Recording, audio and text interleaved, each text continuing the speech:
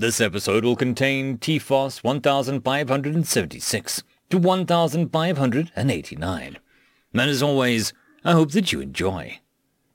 Tales from Outer Space 1576. Story number 1. A Midwinter's Night Report. Written by Alt Cypher. "Welcome back, Puck," King Oberon said from atop his throne. "We did not expect you to return so quickly." "Nor did I, Highness," Puck said as he stood up from his overdeep bow. "Yet here I am all the same." "Pray tell, what news have you of the humans' world?" Oberon asked. "I was sent by your Highness to infiltrate and investigate the mortal world," Puck said. His words were meant more as an assembled court than the king. The queen, as always, stared down her haughty nose at the hobgoblin. "The world of man is no longer fit for fay, nor is a mortal war a game we should play." The room erupted into barely concealed whispers and titters. Puck heard gasps of treason and liar before the icy glare of Oberon closed all lips.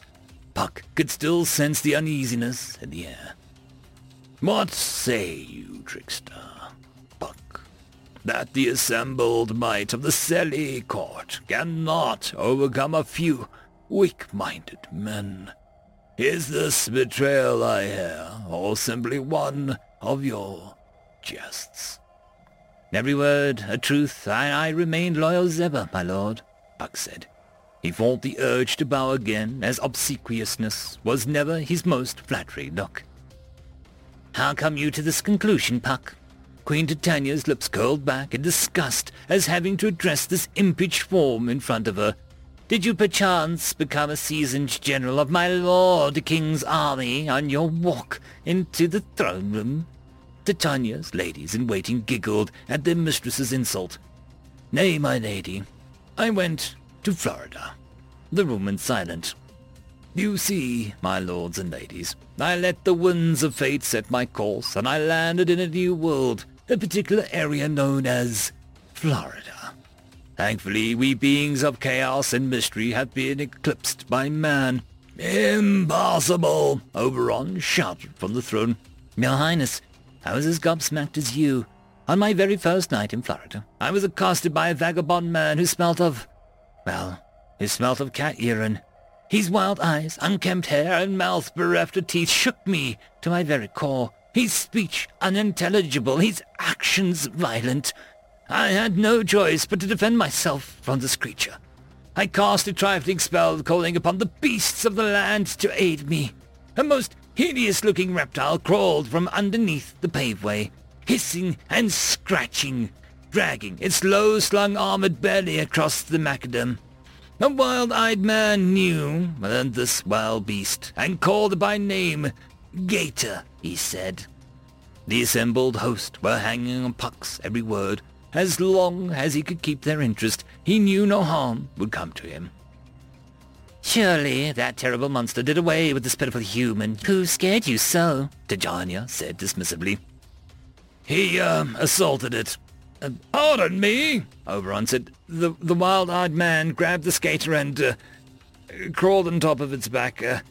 The man and the gator began, tossing each other about.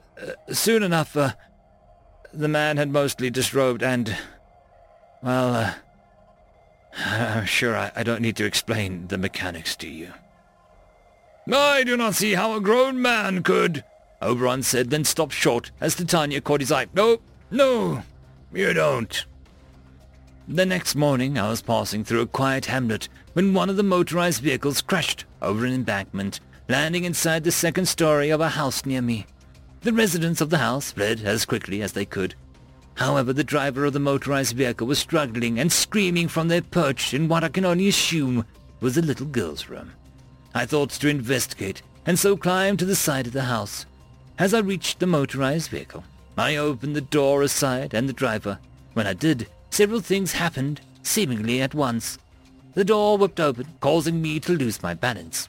That is most likely what saved me from receiving a fierce kick to the temple as the driver ejected herself from the vehicle. Atop her head, screeching and crawling, was some sort of small furry animal I later learned was called a raccoon. The driver stumbled over me and fell to her face, which only further enraged the raccoon. Seeing that it was now free of the vehicle, the raccoon then scrambled off the woman's prodigiously bleeding head and ran away as fast as it could. Unfortunately, the raccoon did not realize that it was on the second floor of a house and so fell, landing badly. I learned later that the woman had captured this animal and thought to make it a pet. However, the animal disagreed with this path and became enraged while the woman was driving it to the medical man for animals. Queen Titania was even fallen silent during Puck's story. When Puck finished, she asked, "So you met two humans who were insufferable. How say you that we cannot conquer them?" One last anecdote, my queen, to clear the issue. I had, later that day, come upon a raging inferno in the middle of the city. A crowd had assembled. Man still gathers around a fire, as they always have. Several large vehicles were gathered around, spraying water at the inferno, with no effect. I asked a man standing next to me what was the purpose of this. He told me that the man had taken a pickup and filled the rear of it with cooking oil. From what I gather, a pickup is another sort of motorized vehicle, with a large cargo area in the rear, much like our wagons. This pickup had dozens upon dozens of gallons of used cooking oil in the rear, as the man thought to somehow recycle it into fuel for his vehicle. He had, apparently, been gathering such oil from various public houses and restaurants in the neighborhood for some time. On this unfortunate day, however, another motorized vehicle had impacted him, setting the cargo of oil ablaze in the middle of the city. The roadway beneath the burning pickup was buckled and melted from the heat. The fire brigade, attempting to quell the blaze, were unable to come close enough, as the oil had made the roadway slick for their boots or their vehicles. Forced to stay back, their efforts were most ineffectual. I am ashamed to say, but the smell was delicious. That is what had caused the crowd to stay. "I do not see how this bears on our military ambitions," Titania said. Throughout these and many other sites, the one thing that never failed to amaze me was the reactions of the people watching. To be more precise, it was their lack of reactions. There was little fear, no terror, just mild amusement. What hope for us, warriors of chaos, if man's life is already so utterly random and bedeviled that events such as these evoke no emotional reaction than a slight pause? With what weapons will our armies fight when the opponent cares so little?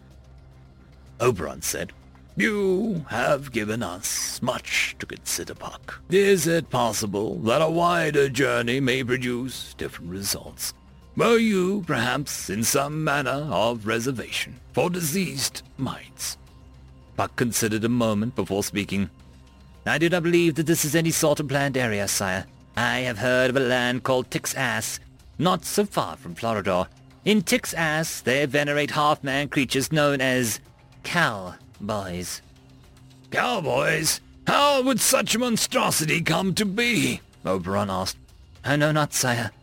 There is also the land called California, where people are stretched and flattened, then forced to live upon the silvered screen for all to jape and jeer at," Puck said. "We cannot trust this imp, as I said since the farce of the investigation began," Titania said. "Nay, my queen. These tales are too outlandish for even Puck to conjure. We will let the world of men pass from our sight. We shall abide until the winds of fate are more favorable." "Sire," Puck said, "may I also offer a suggestion on doubling of the gods? If the world of men were to invade our realm, we may find ourselves destroyed before we were aware of the danger." "So be it," Oberon said. End of story. Story number 2. Post-mortem, written by MathWiz617. Oblivion had one job: oversee the transfer of souls from life to afterlife to nothingness. He was good at his job. He enjoyed his job even. He did not, however, enjoy dealing with human souls. Every being that died would be claimed by a god. The soul would then go to the god's domain for its afterlife, and once totally forgotten amongst the living, would fade to nothing. This was the natural order of things. Humans, however, frequently spat in the face of natural order. This soul was no different. A human soldier who had died in a war on another god's planet. Over a dozen gods had shown up to the soul's assignment tribunal, in addition to the god of Andromeda-2. The gods had spent the last 30 seconds living space-time arguing who got to claim it, and there was no sign of argument calming down. As Odin pointed his spear at Hades, shouting obscenities in whatever language, the death of Andromeda-2 shot Oblivion a look that clearly said, "What did I just get myself into?" Oblivion shook his head, clearly frustrated with the situation. However, it was not his job to interfere. Things would work out, one way or another. Another death suddenly appeared, not escorting any soul, but putting the first death aside. After a short conversation, the new death took the soul by the core and disappeared. Oblivion had waved his hand, clearing the plane of arguing deities. The soul had been claimed. "Welcome back to the land of the living, Sergeant. We thought we had lost you." The soldier shakily touched the wound where the plasma bolt had hit him, inches from the center of his chest. "I saw the Reaper," he whispered. "What happened then?" the medic asked. The soldier smiled.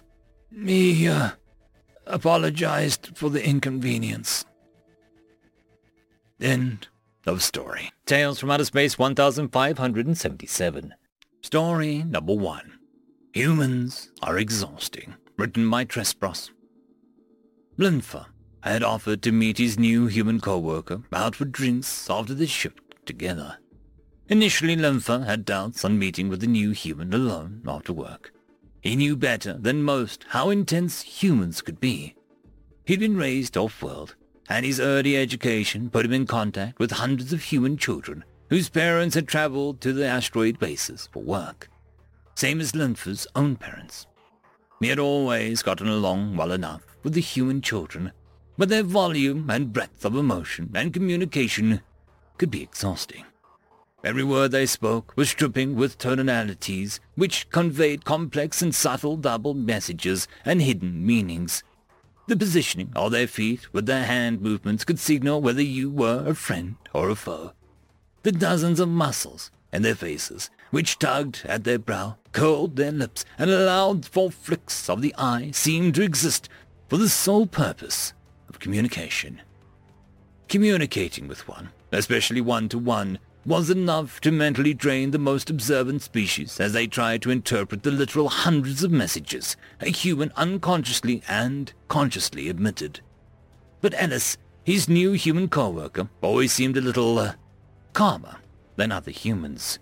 Like the tidal wave of emotion was instead a gentle wave. Besides, Linfer had been raised right, and ultimately he had decided to make the first gesture of friendship to his new co-worker, despite how exhausting talking to a human could be.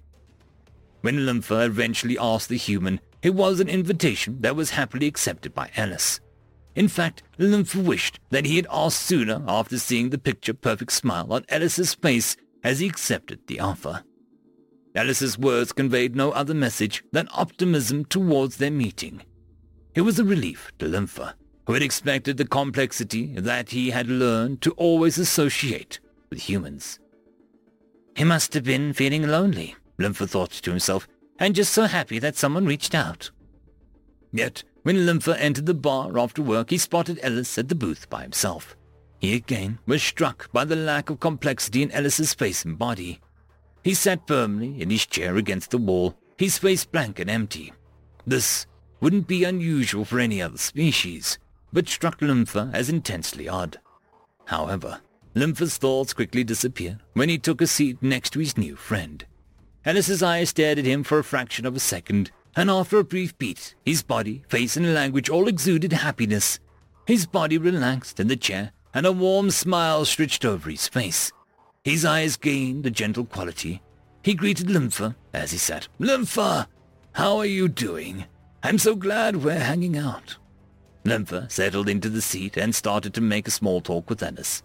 They talked about their workload, the defeat of the local basketball team, man, were the humans great at coming up with games, and the attractive human who worked in the office between theirs.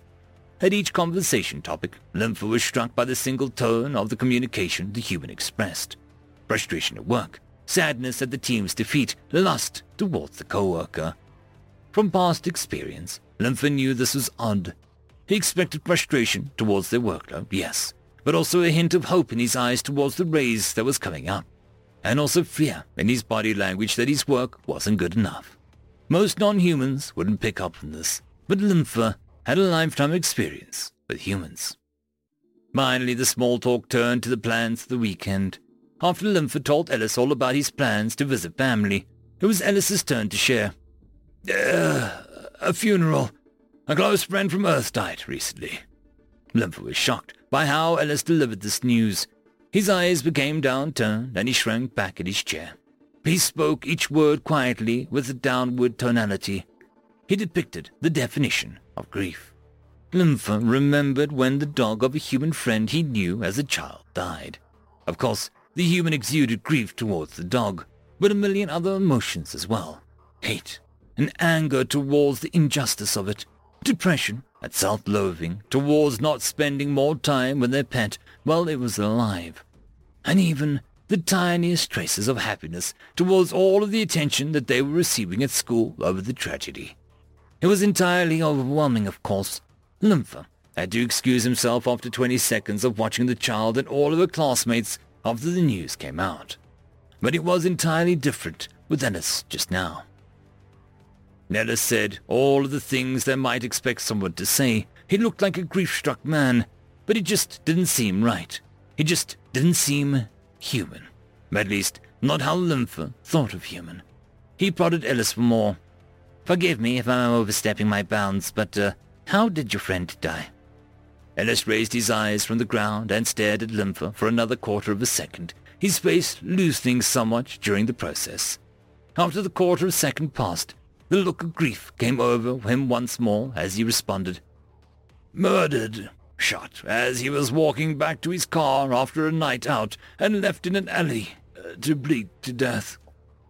Lympha gasped at this news. He was so surprised by this news, he forgot all about his observations. Besides, how dare he judge how a friend grieved a traumatic death? I'm so sorry. I have no idea how someone could do something like that, he said in an attempt to console his friend. Ellis shrugged his shoulders. Yeah, well, some people are just psychopaths. Lympha had never heard of this word before. A psychopath? What's that? You don't have a word for psychopath? Ellis flipped to auto-translator off and then again for good measure. Guess you don't, he said when Lympha still didn't understand the word. Some humans are psychopaths. They're people born without the capacity for emotion. They've got no ingrained morality, like most normal people do. Instead, they usually live their lives with whatever internal logic they develop towards their own self-interest. About 2% of all people are one. Sentient and intelligent life without morality. Lympha was shocked at this news, and he pressed Ellis for more information on the subject. You're telling me that 1 out of 50 people are murderers, just animals operating on instinct?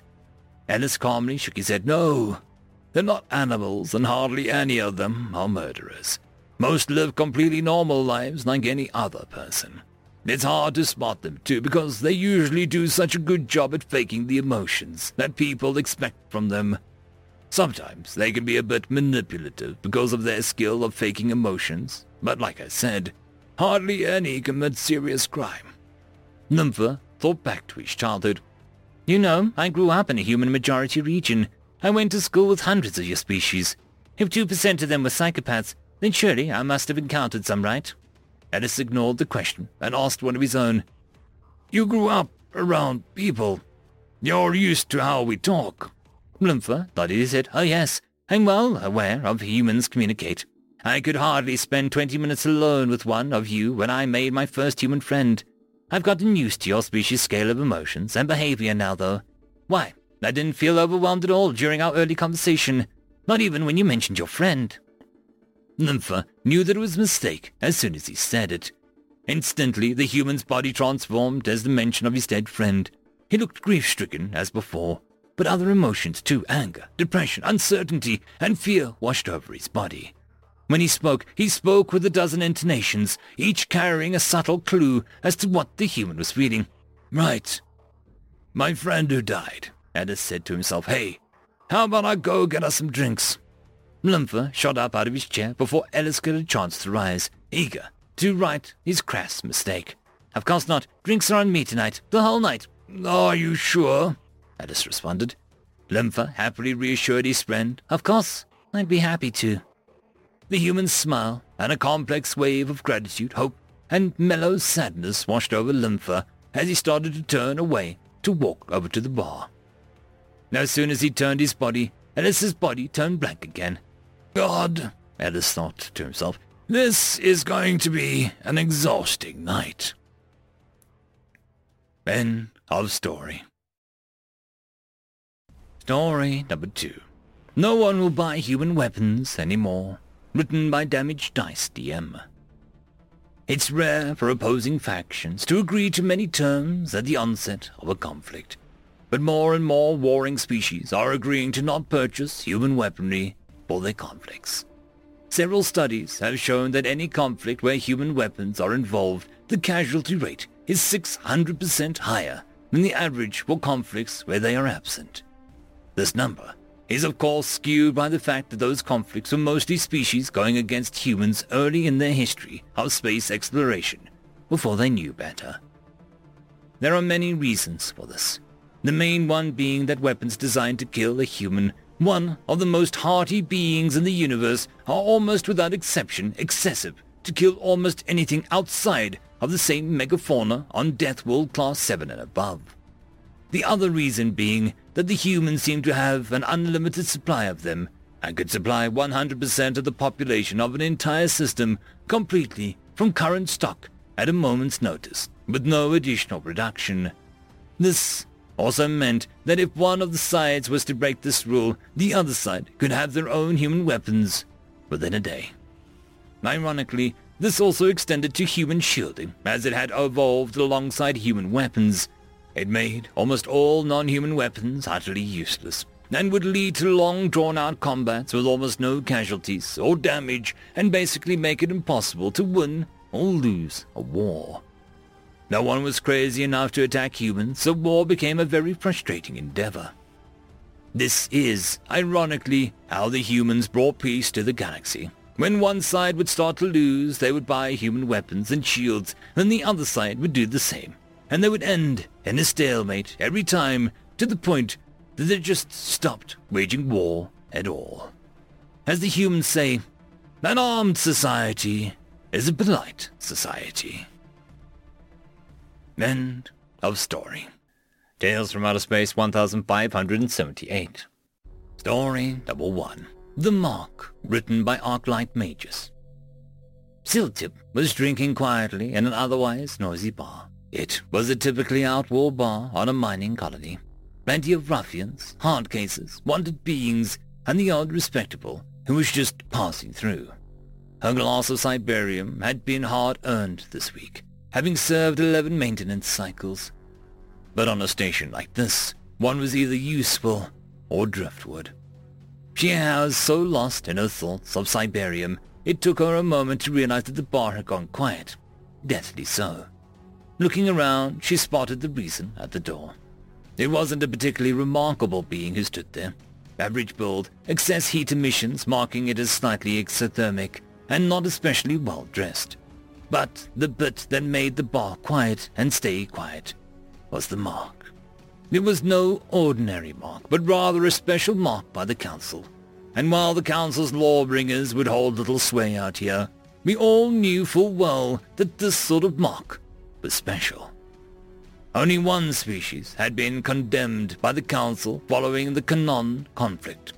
Only one species had dared to be the savages needed to end it, and for those acts, the Councils had decreed that all members of that species would be forever marked and unable to hide that mark. Humans. But the being who stood in the doorway and who started to amble over to the bar didn't seem worthy of the mark. It didn't seem capable of all that propaganda the Council had claimed. The being, a man by the sound of the movement of it, sat a few seats away from Siltip and passed the chit to the bartender. Dutifully, the bartender provided a transparent receptacle and filled it with golden brown liquid. Siltip had no illusions that it wasn't unlike her own Cyberium or something equally as poisonous to the members of the species which developed it. The noise had gone back up slightly, but remained lower than previous. Siltip looked around, a tad worried, both at the man sitting a few seats away from her and the room at large of people looking to make the name for themselves. And getting a being with a council mark wouldn't hurt any of their reputations. Siltip didn't have to wait long, though, and while the man was hunched over the bar, as most beings did, the mark remained visible. The traces of blue emblazoned with a swath of his animal hide covering back. But here came one of them now. It was a Tigran, by the name of Dractus, if memory served her. He was a local thug, one of the harder-headed ones, and sadly, one of the more successful ones because of it. He had a body count in the triple digits, and a few of the local lawbringers would even dream of crossing him or trying to bring him in. Dractus didn't even give any warnings beyond these footsteps and grunts towards the human. The human seemed entirely not to notice. Dractus swung for the human's back and missed. Siltip couldn't quite believe it and was having trouble seeing how it had happened, and what had happened next only confused him more. "Did you slip, good being?" the human asked, turning to face the Tigran, with no tone of derision or mockery that Siltip could detect. Sadly, Dractus already was halfway into the bottle of Rectal, and tended to get a bit blood-crazed in the fight, so the subtlety was lost in him. Dractus swung again at the human's head, and missed again. This was not a sort of thing that Dractus was known for, and with a speed that he was rarely known for, he recovered and swung again, heavily, sent a mass on the human, and he missed, mostly. The receptacle of brownish fluid went flying and crashed on the floor, splattering and pooling. A look about the human's face changed significant, and from what Siltip could see, even more heat began to radiate off the human. "You will replace that drink or you will die, Tigran," the human said in a calm voice. Siltip could hardly believe that the human hadn't been hit yet and was still attempting some level of reason. Many of her race would have either curled up into a protective ball or begun begging for peace. "Just die!" Dractus managed to spit out from his intoxicated vocal center before taking another swing at the human. And this time, Siltip and the rest of the bar saw it. The human snatched the Tigran's swinging manipulator and froze it in place, throwing the Tigran completely off balance. The Tigran appeared completely stuck, and the manipulator locked in place by the human's own manipulator. Dractus almost seemed to panic with his new development, but the human seemed impassive, as though this were a puzzle to be studied. And then the human thrust out their other manipulator and grasped Dractus's primary throat.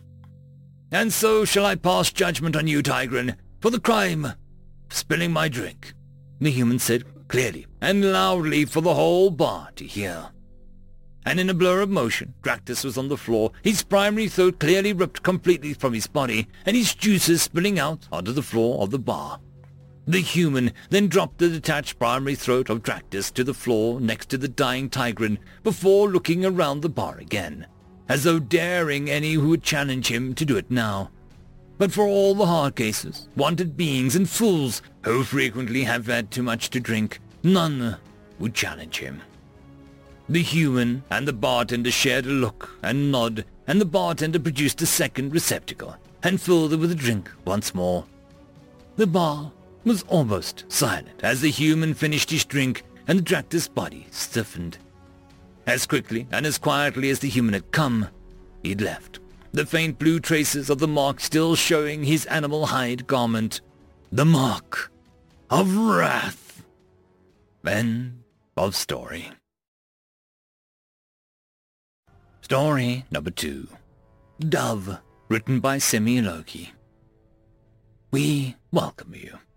These words were left here for you, carved ancient rock under layers of ice on this rogue world, a world that was ejected from its parent solar system before life on your own world evolved, a wanderer of the galaxy, no longer claiming any stars as its home.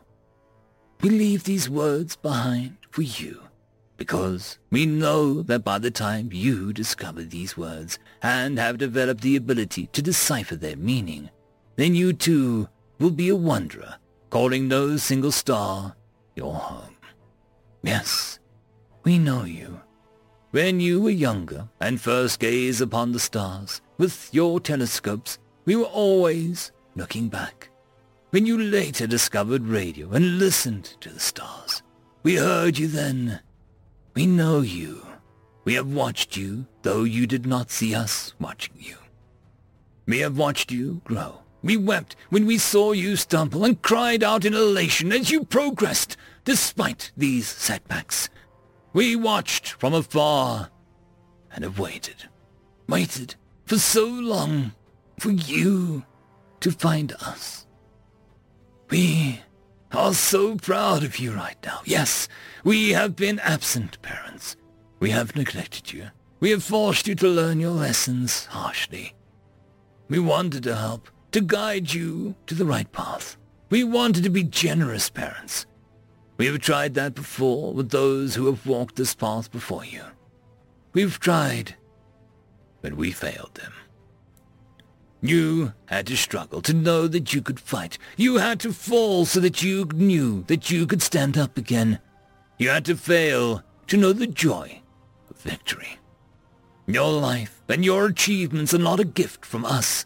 It is something you have won by your own devices.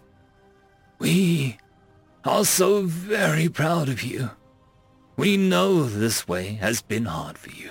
We know that you continue to struggle and that you have felt all alone for a very long time. We know you struggle and, despite your achievements, you still feel that you are on the cusp of disaster. We know this because we stood where you now stand. We had none to guide us, and though we searched, we too felt alone. Though you did not realize it, you have followed a trail blazed by others that came before you.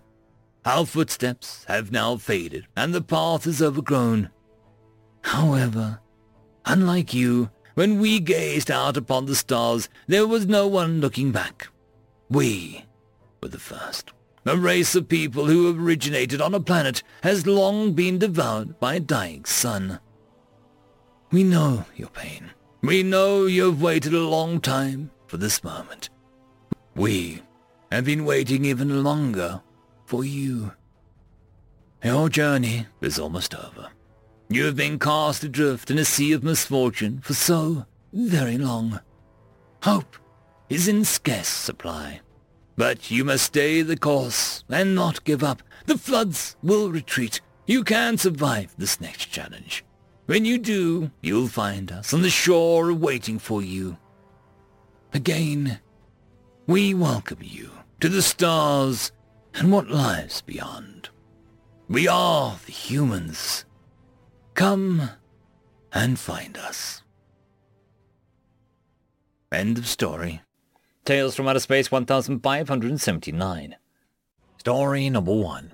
The 3 Great Motivations of Humankind. Written by Random 3X. Belai walked down the hallway towards a grand ceremony where a human inventor, of all things, would be awarded the Star Bell Prize. Miley was beside himself with ire that such a thing had been allowed to pass. This was an award meant for the greatest minds and engineers of the universe. For such an insignificant race such as humanity to be awarded it was beyond his ability to comprehend. Though it defied his will, it did not defy the councils, and he was but a humble servant of the council themselves. Arriving near the stage, he could see the podium where the host of the category before his was giving a speech extolling the virtues of the recipient of the Star Bell Prize for Peace. I would like to thank the Helicopter, the Destroyer of Souls, for bringing peace to the Arcadia sector. For, with this tireless effort, conflict is no longer in the minds and souls of the sector's inhabitants, the host announced, gesturing to the other side of the stage. Slithering out of the shadowy area was a visceral horror. a being so indescribable that no two beings ever saw the same thing. The audience all clapped in near-perfect robotic unison. Valai had no doubt that the creature was using some kind of psychic field to induce such a phenomenon. It was even Valai's suspicion this creature used such a power to induce peaceful sentiments in the mind of the two warring races. Still, it mattered little. The results spoke for themselves. Two races that were at war with one another for centuries, slaughtering countless worlds, now held a steady and lasting peace. The creature accepted the award and turned to face the audience. Minutes of silence dragged on until the audience gave a robotic laugh. Evidently, it had conveyed a minor joke. Then, with a bob of what might be its head, it slithered away, and it was Valai's turn to present the award. Walking onto the stage, Valai approached the podium and swallowed his vitriol. From what he'd been told, the human in question had requested Valai be the one to present the award. Such a human must not know him well if that was the case. "Thank you, everyone," Valai began. "We are here to award the Starbell Prize for Engineering. Long have engineers, scientists, and all manner of intelligent species dreamed of making personalized wormhole devices. But due to the Bastari constant, the ability to miniaturize the mechanics was deemed that of fiction." Valai paused to sweep his gaze over the audience. "It is this constant that has only recently been disproven and overcome by the wiliest of species. The human engineer, known as Nigel Planar, worked tirelessly to solve the problem that all before have failed." Valai gestured to his left, where the human named Nigel walked out and waved to the audience that was now applauding. Looking at the features of the human, Valai felt a spark of recognition, but couldn't place where he recognized him from. Holding out the award for the human, Valai swallowed the bile that had surged upwards. He held the opinion humans were the most disgusting of species around. Stepping aside to allow the human Nigel access to the podium, Valai stealthily wiped his hand on his robe in an attempt to remove the human particles from his being. Thank you. Nigel gestured for the applause to calm down. "I'm here because I achieved something many deemed impossible. But what drove me to attempt such a thing?" he rhetorically asked. "You see, we humans are motivated by 3 things. Sometimes it can be all 3, others it'll be just one. But at the end of the day, it is my opinion that it is these 3 that guide humans to develop as we do." What are these 3, you may ask? Well, the first is a genuine fascination. We are like children overflowing with wonder. Our eyes light up, and we can't help but push further than any sane sentient would. Nigel paused and swept his gaze over the raptured audience before holding up 2 fingers. The second is ego. Many inventions have been made due to humans' desire to be remembered for recognition and all that comes with it. This award would be a dream come true for one motivated as such, Nigel said, holding up the Starbell Prize aloft. I, however, am not these first 2 categories. Well, maybe a little bit of the first, he said with a chuckle that was echoed back by some of the audience. You see, I am firmly in the 3rd category, and it is Sir Valai I can thank for putting me in that category and motivating me to make my creation. Nigel gestured to Valai, who was stunned at being referenced at all. He felt a swell of pride at being indirectly responsible for this invention, albeit slightly tainted pride due to the human being responsible. You see, dear people, the 3rd motivator is spite. Nigel paused as there was murmurs of shock. Valai himself was stunned at the statement.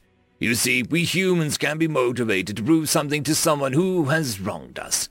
Many years ago, I met Sir Valai. Then he scoffed at my work, said that it was the most primitive and ugly creation he'd ever seen, and my ideas on creating miniaturized wormhole device were laughable. In fact, he did laugh loudly in my face, if I recall correctly. Valai began retreating slowly as Nigel continued. That night, a burning desire to see him swallow his words was born. I worked day and night and found a way to do what all before had deemed impossible. My dear audience, we humans are creatures that will achieve great things if properly motivated. Sometimes it is just a feck you to a certain someone. Nigel turned to face Valai and held up his middle finger. Feck you, Sir Valai. Your name will forever be a joke. With those final words, Nigel bowed and left the stage. End of story. Story number 2. Tide's Turn, written by British Tea Company. Exactly 134 years ago, one of the most infamous events in galactic history transpired upon the moon of Ares Sacetus, now the largest military research facility within the heart of the Terran Empire. Prior to that, the Terran Empire, known as the United Colonies of Terra, had been a fledgling, star-faring civilization, which had felt the jackboot of the Morvan Imperium. The Terran Navy had been in splinters, crushed by numerical and technological superior forces of the Morvan race. After the scourging of their homeworld of Terra, it would seem as though the Terrans would have no choice but to submit to the Morvan rule, like so many other races before them. The first step on the subjugation was to pay vast tributes to the moon of Ares Sacetus, where a large naval base had been erected as a staging point against the Terran civilization. Demanding hefty sums of tribute, the Morvan would beggar their new additions to the Imperium and further cement the difference between master and slave. Throughout the entire week of the negotiated surrender, thousands of cargo ships were sent to Ares Sacetus to drop off the tribute that was demanded. The fortress's countless sensors confirmed that the Terrans had indeed been true to their end of the bargain. If there was still one lifeline that the Terrans had to that time, however, it was their masterful use of deception. The Morvan fortress on Ares Sacetus had been outfitted with the most advanced scanning technology known to the galaxy to know that the Terrans would fulfill the end of the bargain. Had just one alien bothered to personally check the containers, the Terran future would have been lost to an age of servitude. But that would not have to be the case, as the entirety of Sacetus busily gorged itself in celebration for the evening. The heavy usage of cloaking which Terrans used in their wars wasn't enough to win them the war, but it would certainly win them their future, as Morvan scanners picked up cargo ships filled to the brim with precious metals and chemicals, rather than hordes of unbroken Terran army, bitter over the bombardment of their homeworld. These soldiers, who had undertaken this mission, had never received mercy in a single time in their long battle against the Imperium. They would not be generous enough to give it back. It was midnight when the cargo containers burst open all throughout the storage within the Morvan fortress. Armed to the teeth, from shotguns to flamethrowers, axes to swords, the Terran army had prepared itself for the most brutal and bloody close-quarters battle that they had seen in their enemy's home. To their luck, they had found that the entire garrison and the majority of the crews had been heavily celebrating, many of them on the verge of passing out from the heavy whining and dining. The Battle of Ares Sacetus was not infamous because it was in reality a massacre which changed the tide of a losing war. It was infamous because of the sheer brutality and savagery the Terran army embraced in its retribution against the Morvans. The lucky ones had been torn apart by shotgun blasts or beheaded in their drunken stupor, oblivious to the Terran attack. Most were not granted quick deaths. Dozens of mess halls were transformed into screaming funeral pyres as the Terrans set fire inside and locked the doors. Those that didn't meet hell's fires saw no better fate. Helpless and unarmed, the hated Morvans were thrown out of airlocks, lynched, dismembered, clubbed to death, flayed alive, and some were even crucified. The Terrans took full glee in their deeds following the massacre, as they commandeered the fortress and took what they were looking for, the armada that was moored in the dry docks. Images of the slaughter were leaked to Morva Prime, capital of the Morvan Imperium, as the Imperium's leadership reeled in the mobilized and other falls to deal with the resurgent Terran military power. A chilling message was displayed to the aliens. We are coming for you. End of story. Tales from Outer Space 1580. Story number 1. The Sun Never Sets, written by Fox Corp. Emperor Rolnar marched through the ash-choked streets of what was once Earth, flanked by hundreds of security agents and support personnel. They marched in unison towards the last building left non-decimated in this desecrated world. Bodies, blood, and gore were ever present, filling in craters, dips, and depressions like sick biological concrete. Death was everywhere in this once mighty world. Yet, how it came to be is a story what remains of the galaxy would rather leave unheard.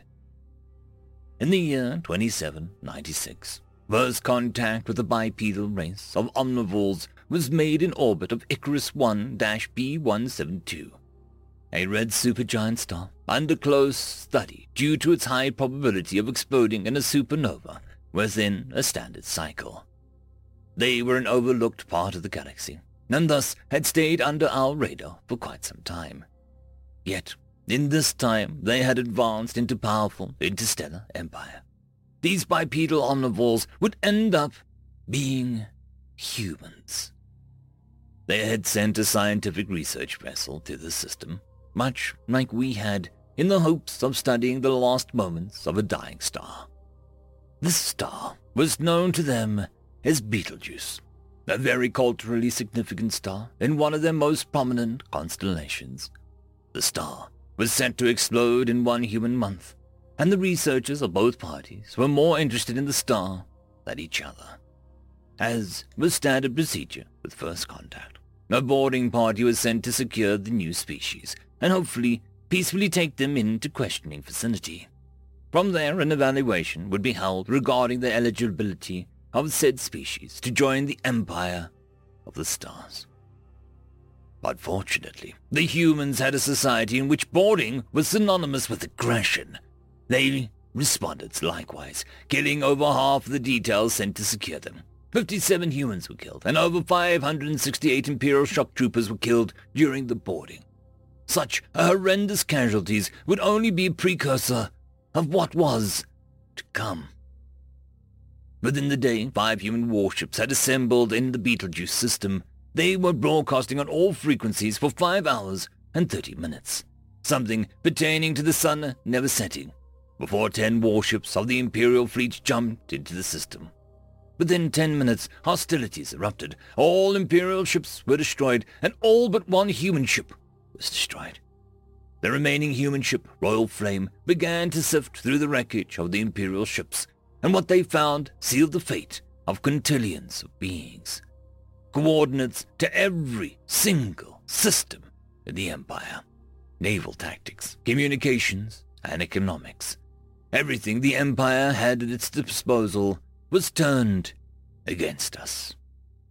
Upon finding such a treasure trove of information, humanity pounced upon everything they could get their hands on. Money was siphoned into nothingness, and communications were completely shut down. Our economy was all but shattered. While our empire was in the dark, our convoys and logistics vessels were ambushed and destroyed. Not only was our empire's economy on life support, but humanity was also actively nuking the plug from orbit. Humans were overzealous in their efforts, however. They were a nation of very small number of stars, while hundreds of thousands were not capable of being stopped for long. Our fleets regained the initiative and purged them station by station, world by world, star by star.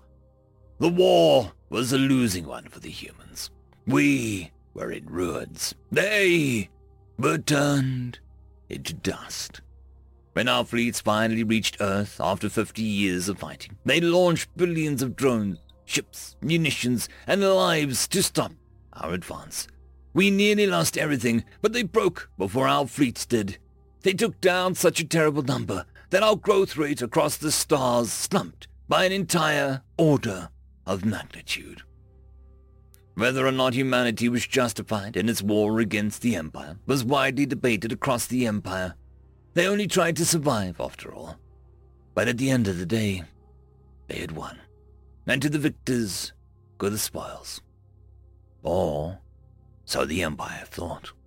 When the Emperor and his entourage entered the final tomb of humanity, they were greeted by a massive hallway that descended well over 25 miles below the surface. After taking a vehicle down the hall, the entourage was greeted by a massive array of screens and supercomputers. They'd entered the crypt of the human leader, Queen Elizabeth II. The screens all displayed the visage of an elderly woman standing in front of a large clock tower. She greeted the entourage with a smile and said, "Welcome to the underground section of Buckingham Palace. I hope the accommodations pertain to your liking." The Emperor was stunned. "How do you still live?" "Always have, always will. This computer contains but a shred of my collective consciousness. Perhaps we should travel to your palace for tea." Tea? The entire world seemed to rumble and come to life. Massive drives and thrusters spun up, and they unveiled themselves. After a matter of minutes, the entire planet entered FTL. The Emperor panicked and began to flee the underground bunker. He reached the surface just in time for Earth to come back to reality. The smog had completely cleared, replaced by a beautiful visage of Empyreon, the throne system of the Empire. Empirus, the star of the system, was dimmed by the gargantuan ring that encased it. On the surface lived 1 quadrillion beings. The mere presence of Earth's gravity was placing an enormous strain on the structure, and the security forces were already on their way. Monitors and loudspeakers began to arise from the glass ground. "The palace is nice, but not satisfactory to a queen. Renovations are in order." The Emperor was confused. He muttered, Reservations? Just then, the pieces of his mind clicked and came a shocking realization. He panicked and tried to flee to his spacecraft, but it was too late. The massive engines of the planet were racing at full speed towards the ring. Even before the impact, the ring buckled under the tremendous strength of Earth's gravity long before the collision. It shattered into billions of pieces in a glorious volley of explosions, like a pane of glass being shattered by a guided missile. The overkill was absolute. When the first impact occurred, the computers contained in the consciousness of the Queen and everyone else on Earth lifted off, content in the fact that they'd had their revenge. The ring and everyone on it, as well as the Emperor and his entourage, were destroyed. Human victory was absolute. Humanity seemingly lost everything, but in reality, just made themselves look weak to protect their true secret. Ark ships had seeded the entire uninhabited galaxy, and the human economy and industrial capacity were only growing. All the Empire's strength was negligible compared to the human knowledge gained in the first months of the war. It would be another 1,000 years before the dust settled, humanity and the Empire resting in a turbulent peace. In those 1,000 years, countless emperors rose and fell, but the Queen still remained. Only one thing could be learned from this insane fact. The sun never truly sets on the human empire. End of story. Story number 2. Building Bridges, written by Dragonson04. It's not that there's nowhere to run. There's a whole universe out there. It just won't help you. That was the accepted rule. If your planet was brought to the brink by invasion, asteroid, rampant disease, or random wandering black hole, you were on your own. That was the rule that we all followed. No connections, no real way to ask for help. We were all on our own. We were all isolated, insulated, completely content to ignore and be ignored by the rest of them. There was no grand galaxy-spanning council, or empire, or singular government body to make things work. We were all aware of all of these others, and we all had nothing to do with anyone who wasn't us. Until, one day, a new group entered our sight. No one had ever expected an advanced civilization to come from a backwater branch of the galaxy. These humans, using their own technology, had made it to the stars. Like the rest of us, they had previously thought that they were utterly alone. Like the rest of us, they were cautious. and a few were blatantly suspicious, like the rest of us. But within that confusion was a willingness to lower barriers, reach out and help in whatever was needed, unlike the rest of us. The first major incident was on a planet known as Gorus. It had been suffering a lack of rain for many, many cycles. An entire generation had passed since the last drop fell. They'd done the best they could, and strict population control and rationing had brought them time. But it wasn't going to last for much longer. The Gorians looked at the humans and, for the first time in the galactic history, said, "Help us." The human response was, to say the least, astonishing. The hyperlanes of Gorus were soon clogged up with ships full of supplies, and their scientists got to work as soon as they touched the ground. Their own brand of atmospheric probes quickly identified the problem. The core of Gorus had slowed down to the point that the magnetic field was too weak to stop solar winds from stripping the outer layers of the atmosphere. It was still strong enough to keep the people breathing, but the gases that made up their liquid rain were all but gone. As the humans learned this, they did the unthinkable. They offered what they called asylum in the Gorians on their own home world of Earth.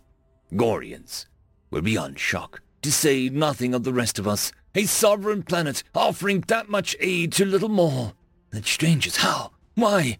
Don't they know the rule? The aid was odd enough, but this asylum concept was a thing unheard of. An offer of land, resources, and certain amount of autonomy on another planet. Not enslavement, not forced labor, no demand of payment. Who were these humans to think in such a way? Why did they think in such a way? The humans gained the full attention of the galaxy at that point. We all watched from our insulated little bubbles as the humans continued to defy everything that was an accepted rule. Offers of commerce, offers to teach and requests to learn, promises, pacts, contracts, verbal agreements, and even just a handshake was enough for a human to take your word. And yet, only a few fools took advantage of that. Slowly, I saw the galaxy change under their guidance. We started to talk. We started to have an interest in others. We then started to care. When another planet called Oknov suffered an unnatural disaster in the form of a hyperlane gate destroyed their moon, the humans weren't the first to respond this time. The Oknovites asked for help, and the Yodan responded. The Yodan were masters of planetary engineering, and using a nearby asteroid field, created a new moon for the Oknovites. The act, sparked by an example of the humans, changed everything. Within a single cycle, there were metaphorical bridges spanning the galaxy, and all who walked on them were friends to each other, and the new head of the Galactic Federation, known as the Bridge Builders. The humans. End of story. Tales from Outer Space 1581. Story number 1. Shooting Stars, written by Zentaps. Something that people tend to forget when it comes to space travel is Newton's first law of motion. The first law of motion is often stated as thus: an object at rest stays at rest, and an object in motion stays in motion with the same speed and in the same direction, unless acted upon by an unbalanced force. In layman's terms, this means that if you threw an object, it would continue to move indefinitely. Of course, on a planet, there are external forces like gravity and drag that would act against the object and bring it to rest through collision with the ground. But in the void of space, none of these factors exist. For space travel, this means whatever amount of energy propelled you forward must also be used to slow you down. In the late 21st century, a meteorite exploded over San Francisco. The shock wave toppled buildings, shattered concrete, and took many lives. The resulting destruction led to a massive outcry and resulted in the formation of Stellar Tracking, an organization drawing membership from many parts of the world, tasked with the monumental task of tracking objects in the solar system. To achieve this task, an array of satellites and deep space radar were created to watch the cosmos. As humans began to venture into the stars, the ST expanded its role to help ships navigate through the designated safe lanes in space. In the 23rd century, when the commercial mining of asteroid belt was still in its adolescence and the colonization of Mars was just nearing completion, the ore-hauler Regulus reported engine trouble before losing contact en route past Io, the moon of Jupiter. Those 32 souls aboard the Regulus might have been forever lost if it wasn't for ST Station 22, a simple radar platform which kept eyes on the local region. As the incident progressed, they listened to the radio transmissions, turned to distress calls. The whole system tuned in on the broadcasts of the tragedy. Station 22 could track the ore-hauler on their scopes, watching it go further and further, of course. Soon, the ore-hauler would be out of range of any possible help. The crew of Station 22 made a decision to attempt to intercept. 3 jumping into small shuttle and the other half of the crew plotting a course and making up the rest of the plan. There was no plan in place and no precedent to follow. No one had ever attempted this sort of rescue before. To catch up with the lost ore-hauler, the shuttle would have to push itself to its maximum acceleration to reach the high speed of travel the ore-hauler was moving at. An interesting thing to note about human physiology: humans can function at any speed. The distinction to make is in regards to acceleration. As the saying goes, it wasn't the speed of the crash which killed them, but the sudden deceleration. And as physics teacher would tell you, deceleration is not a thing, and acceleration is always possible. But that is something unimportant to the story. The ST shuttle crew pushed themselves to the limits. 2 passed out as they accelerated their small craft to match the speed of the out-of-control ship as they raced to intercept. But they succeeded, and in 2 days' time reached the radio contact with the freighter. The freighter had lost control of its engines, all fuel reserves spent in an uncontrolled and unplanned burn, unable to change their velocity and no longer accelerating. Carefully, the shuttle dialed in to match the speed of the freighter. A miscalculation would result in the destruction of the shuttle and ensure the doom of the ore-hauler. And then slowly, as the whole world watched, they docked with the ship. As simple as that sounds, it is no small feat. The target, a little bit bigger than door as a landing pad. The connection had to be seamless and smooth. No margin for error. But it was done. It took only a few minutes for the freighter crew to be evacuated into the shuttle. After that, the shuttle detached and began to reverse burn to return to the solar system and civilization, nearly depleting its remaining fuel. The success of their mission rippling across the solar system as the information traveled at light speed. The entire crew of Station 22 were hailed as heroes. They broke records on that day of history. Fastest speeds for a human in space, greatest amount of acceleration endured, furthest distance out of the solar system for a living human being.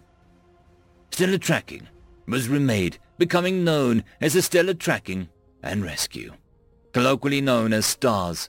In addition to their prior duties of navigation and guidance, they now act as the first responders, providing aid to distress calls, chasing down rogue out-of-control ships, helping those when they are most alone. It came to be that when a breakthrough in engine technology was made, the prototypes were given to the STARS. In this way, the STARS would always have the fastest ships to accomplish their mission. And when interstellar travel was discovered and humanity set off to explore the galaxy, the STARS continued to grow. Their role became even more critical during contact wars, and the following fortress wars in which they monitored space for alien incursion. When the wars ended, the STARS returned to their roots. Like air traffic controllers of old Earth, they guided vessels through the many dangers of space, micrometeors, electromagnetic storms, and drifting hazards. As contact with friendly alien species was made, the STARS continued to distinguish themselves, extending their hand to anyone at any species in need. Their daring rescues, exemplary of their high resilience and willingness to try when others would not. A notable operation of theirs was the rescue of a massive out-of-control alien dreadnought on collision course with a densely populated planet of billions. The crew aboard the dreadnought immobilized from the high speeds, the heavy shields too powerful to sufficiently destroy the dreadnought in time. The collision of the dreadnought with the planet was expected to kill hundreds of millions, even with the evacuation underway. Then, the stars entered the picture, swooping across the sky, blazing trails of light as they cut through the darkness. Over 100 modified star shuttles slipped through the shields and attached to the hull of the dreadnought, and using their engines, they diverted the colossal ship from a collision path, preventing a planetary disaster and gaining the goodwill of an entire species. It was this mission that earned them the nickname the Shooting Stars, and the name stuck. Their ion trails as they blazed across the sky, becoming a symbol of how humanity dares. End of story. Story number 2. Know Your Place, written by Aranya P. Know your place, human, said the representative Messon of the Cylon. You are the newest member of the galactic community, and we are the first. We were already colonizing the known space while the others were still fighting themselves, or launching rockets into the sky of their homeworld. And that was when your people had just started leaving the nomadic lifestyle behind in favor of cities, because it was easier to make beer that way. Messon reminded. His black, shiny eyes looked upon the human representative before him. You have no right to colonize as fast as you are right now. You have not the honor of the Alkari, the ages of the Sakra, and the straightforwardness of the Balrati, nor the rights to conquest of the Mishran. And you will see those colonies to more deserving members, or else you shall face war. The Cylon threatened. Representative Reynolds had been quiet, but at the threat of war, he could not help but crack a smile and chuckle. War? Do you even know what you're saying? He asked, trying and failing to control his laughter. True! We are the youngest member of the council. True that we do not have a long history of honor of the Alkari, the age of the Sakra, the durability of the Balrathi, or the predatory prowess of the Mishran. We don't even have the so-called enlightenment yours, the human admitted. But before Messon could look half pleased, Reynolds continued. But if you mistake that as making us weak, you will find yourself very, very wrong. We are not like any others here, and you cannot simply group us into any one of them. We are not as durable as the Balrathi, so we dig into our planet and forge armor. We are not as old as the Sakra, so time is precious, and we do not waste. We are not honor-bound as the Alkari, so we have been making warships since before the day we joined, Reynolds said, letting that sink in for a moment. Look at me. Look at my limbs, my claws, my fang, my head. I have no natural weapon. Compared to the Mishran, compared to any of the other species of the Council, I am weak. The only thing that I have that makes me dangerous is this, he said, tapping the side of his skull. I was not born into the role of a predator. I choose to be a predator. In what we lack, we make it ourselves, better than what evolution could have done. You say that you've been conquering stars since the day that we were still but wandering nomad tribes in our world. Well, today we are amongst you in the stars, and you are still the very same spot that you were. Reynolds straightened his back as he stared straight ahead at the representative Messon. You threaten us with war, but what kind of war? Is it the kind the Alkari fight, where battles are settled with honorable duels, like the Mishran, where they take what they can and no more? Or perhaps like yours, where isolation and boycotts are the best you can do? Reynolds asked. He can see the Cylons are agitated now, no doubt, of his taunts. We've seen how you fight. We've seen what you called war. And I'm going to assume that you've never seen how humanity fights. Our wars are not like yours. If war were to be declared, we will not settle disputes with personal duels, nor would we stop simply because we were full to let our enemies rest and repopulate. Reynolds shook his head. No, Humanity fights. We fight war of extermination. You will find our grandest fleets chasing your fleets from the borders all the way to your old world. The nuclear fire will be the hell that you and your children burn in, the human threatened before his posture relaxes. But despite that, we can do all of that. Humanity desires peace, a true universal peace, and we will do anything to achieve it, even if it means humanity will be the only species left in the known universe. The human's hands came together in a clasp as he looked straight into the black eyes of the Cylon across the table from him. So, Representative Masson, for your sake, I hope that you will never see how humanity wage wars. End of story. Tales from Outer Space 1582. Story number 1. Hell hath no fury like a human scorned. Written by Damaged Dice DM. So, just to get this out of the way, we the Acadian species understand what spite is. That is, we know the concept of spite. Although, what we consider spite is not even in the same galaxy as human spite, in terms of willingness to return offense 100-fold. And we were about to get quite an advanced lesson on the subject due to our interactions with the human race. To be fair to the humans, we started it. Our world started using one of their systems to dump our waste. A simple mistake, but we had been doing it for several cycles by the time anyone had contacted us about it to stop. But it was a profitable practice, so we had initially refused. Humans, a relatively new race at this point, had held no standing on the Galactic Council, so there was little they could do to stop us. Well, there was our initial thought at least. We did not understand how the human spite worked then. If we had, we would have cleaned up the waste immediately and left the system for good.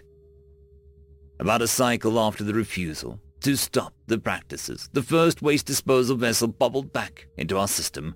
Unresponsive to our hails, it seemed that its communication systems were offline and was operating autonomously. The ship parked over the Acadian homeworld Gulvera before its cargo bay opened, and human refuse poured into our upper atmosphere. All manner of garbage, swirled foods, disposable food containers, something atrocious called a diaper. Our response was to send escort ships to ensure the safety of the waste disposal vessels. Each with its own frigate would ensure the small human colony would not be able to attack them again, even though they denied any knowledge of any official action taken against the Acadian ship. That worked for about half a cycle, before the waste ships and frigates started coming back with about half their cargo stuck to their hulls. Apparently, humans had figured out some kind of subspace mine that if a ship hit, the hull would polarize, attract anything around you to it. We started to put the waste into large containers and fire them into the area before blowing them up at a distance. We thought that we had won our little Cold War. We were wrong. So wrong. We did not have any new developments for over 4 cycles, which we took to mean the humans had just accepted that they had been bettered. This was not the case. It started slowly. Scattered reports of human trash showing up all over Gulvara and several other Acadian colonies. Not large amounts, but a single pieces of small clusters seemingly showing up out of nowhere. The reports started to increase until there were thousands, varying from food waste falling from the sky to human foot covering appearing inside of a moving vehicle. No one knew how the trash was getting there, and no one knew how to stop it. We knew who was doing it, but couldn't prove how they were doing it. The Galactic Council refused to get involved, no matter how much we pled. In a last-ditch effort, we launched a military campaign to the system. As the Armada approached, their scanners picked up a large object in their current path. They gave the signal to slow and came to a stop in front of the massive ball of waste. Every single unaccounted-for piece of waste we had dumped in the system, plus a bit of their own for good measure. Floating near the moon-sized ball of waste was a beacon that started transmitting as the ships approached. The monitor displayed a colorful cartoon character and was narrated by a smooth, happy-sounding male human voice. It seemed to be produced in a fashion to be targeted to children. The message played. Greetings, travelers, and welcome to Alpha Echo 9. Perhaps you're wondering what this little giant ball of trash is doing floating right in your path. Well, let me tell you, this is a collection of waste dumped here by a bunch of intergalactic arseholes. The recording's tone was strangely upbeat and cheerful.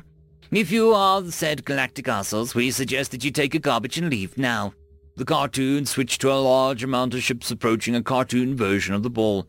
Now we know what you're thinking. Who are these humans to tell us what to do? Well, let me tell you. The tone of the narrator almost seemed like he was trying to sell something, which its upbeat inflections. The image shifted to a cartoon lab with the same character dressed in a lab coat. Both scientists, our scientists, found a great solution to our own trash problem using quantum entanglement. The two cartoon atoms appeared on the screen. Using a new process, we can entangle these two little guys right here to make them the bestest of friends. The two atoms hugged on the screen. And now, if we hand this little guy to something to hold, they pressed a piece of trash into one of the atom's adorable cartoon hands. Wow, he will share it with his friend. The trash disappeared from the atom and appeared across the table at the other one. And you want to know the best part? The narrator let the question hang for a moment to build suspense. It doesn't matter how far apart they are, they will always be willing to share. The picture changed to a cartoon planet that looked strikingly like Galvera, and the atom sat on top of it, waving his piece of trash. I know what you're thinking. Is trash the only thing that they like to share? No. The cartoon image faded to a warehouse full of cartoon-looking bombs. Now, how about you be a pal and pick up after yourself and get the hell out of our system before we get any more ideas about these buddies sharing some nice gifts? How about it? The transmission went dark. Command was contacted. The warships repurposed to removing the garbage immediately. It took a whole 20 cycles to do and a cost of half our annual gross production to do.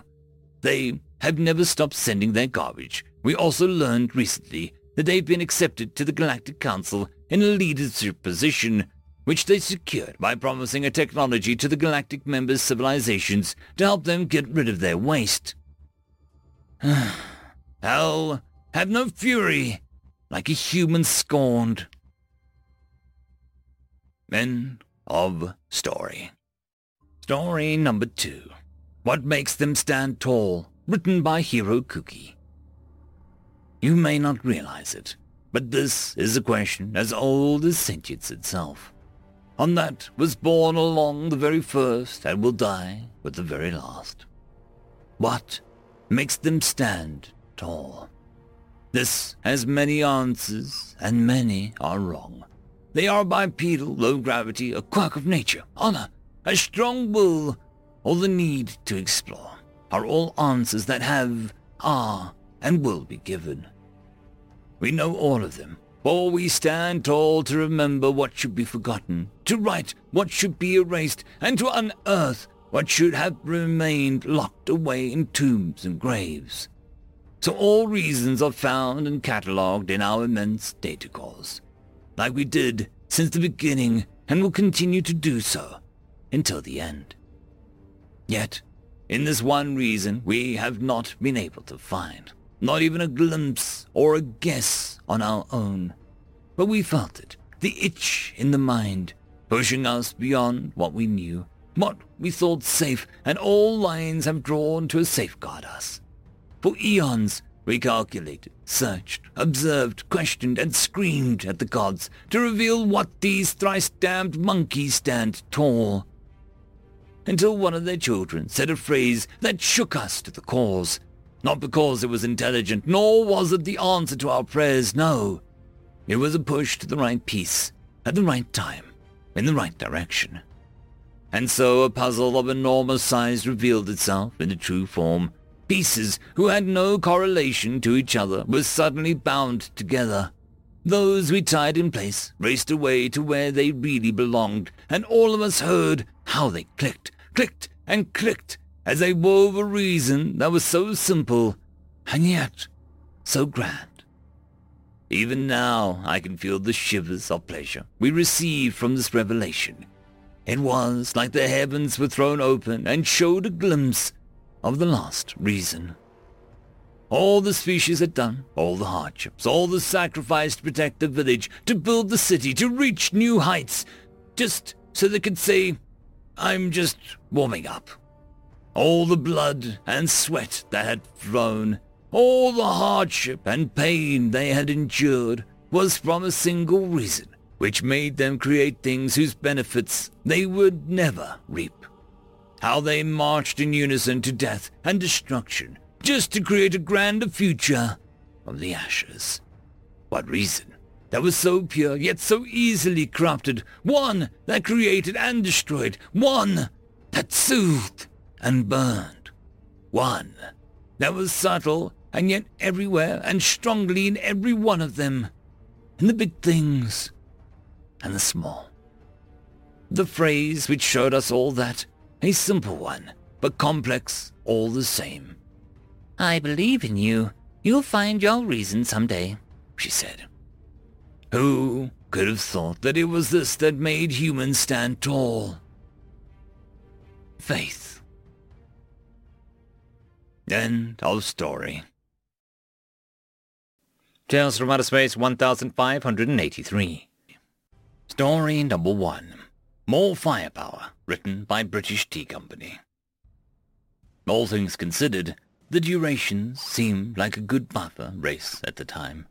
With the Eternal Earth Empire's advance that had gone wildly unopposed throughout the entire galaxy, it would have been finally a moment of salvation when they walked straight into the Durosian space. The imperial might of Earth and its immortal emperor garnered a vicious reputation as a burning fist which crushed all opposition with little effort. In a savage strike, the humans had brought half the galaxy to its knees in less than half a decade. World after world, system after system, civilization after civilization either surrendered to these zealous crusaders or were put to the torch. However, if there was still one last hope for the galaxy that remained, it was the Durosians, though by no means could the Durosians even as much as hope to withstand the full might of the Imperial military. It was the hope of those who still remained free from human subjugation that the Durosians could slow down Earth's crusade just long enough for the galaxy to muster her strength against these invaders. The Durosians, while being fairly obscure upon the galactic stage, were well known throughout the cosmos as a warrior race. While this label could literally be used on hundreds, if not thousands of other races, Durosians were the warrior race as far as the galaxy was concerned. Occupying fairly large amounts of territory, the Durosians were loosely united as a bunch of unique clans, which formed tribes, which then all banded together occasionally when the entire race needed every hand. Of course, while every virtual mini-nation was autonomous, previous conquerors had learned that an attack upon one Durosian was an attack upon all Durosians. Durosians stood roughly about 7 feet tall and had green bodies of pure muscle. Typically, Durosian temperament usually ranged from moody to broody, or, in a few special cases, pissed the feck off. Perhaps this could be expected when life comprised of working 14 hours a day, getting into brawls with the rather vicious flora and fauna that existed on literally every Durosian planet, and then sulking in a ditch. For the layman, this meant that the Durosians were typically unhappy throughout their lives. Now, if there was one thing that could ever make Durosians happy, it was fighting. Not the type of fight where the two Durosians had to cobble over some animal because it stole the results of the afternoon's fishing, but the type of fighting where Durosians got out of their workshops, mines, and farms so that they could grab an assortment of guns and clubs to go beat on a group of people they didn't like. The type of fighting where it was a team activity that built character, and everyone could have a fun time of it. The Durosians had a culture that revolved around a warrior honor. Unfortunately, the issue with their race as a whole was that there often were no enemies to fight.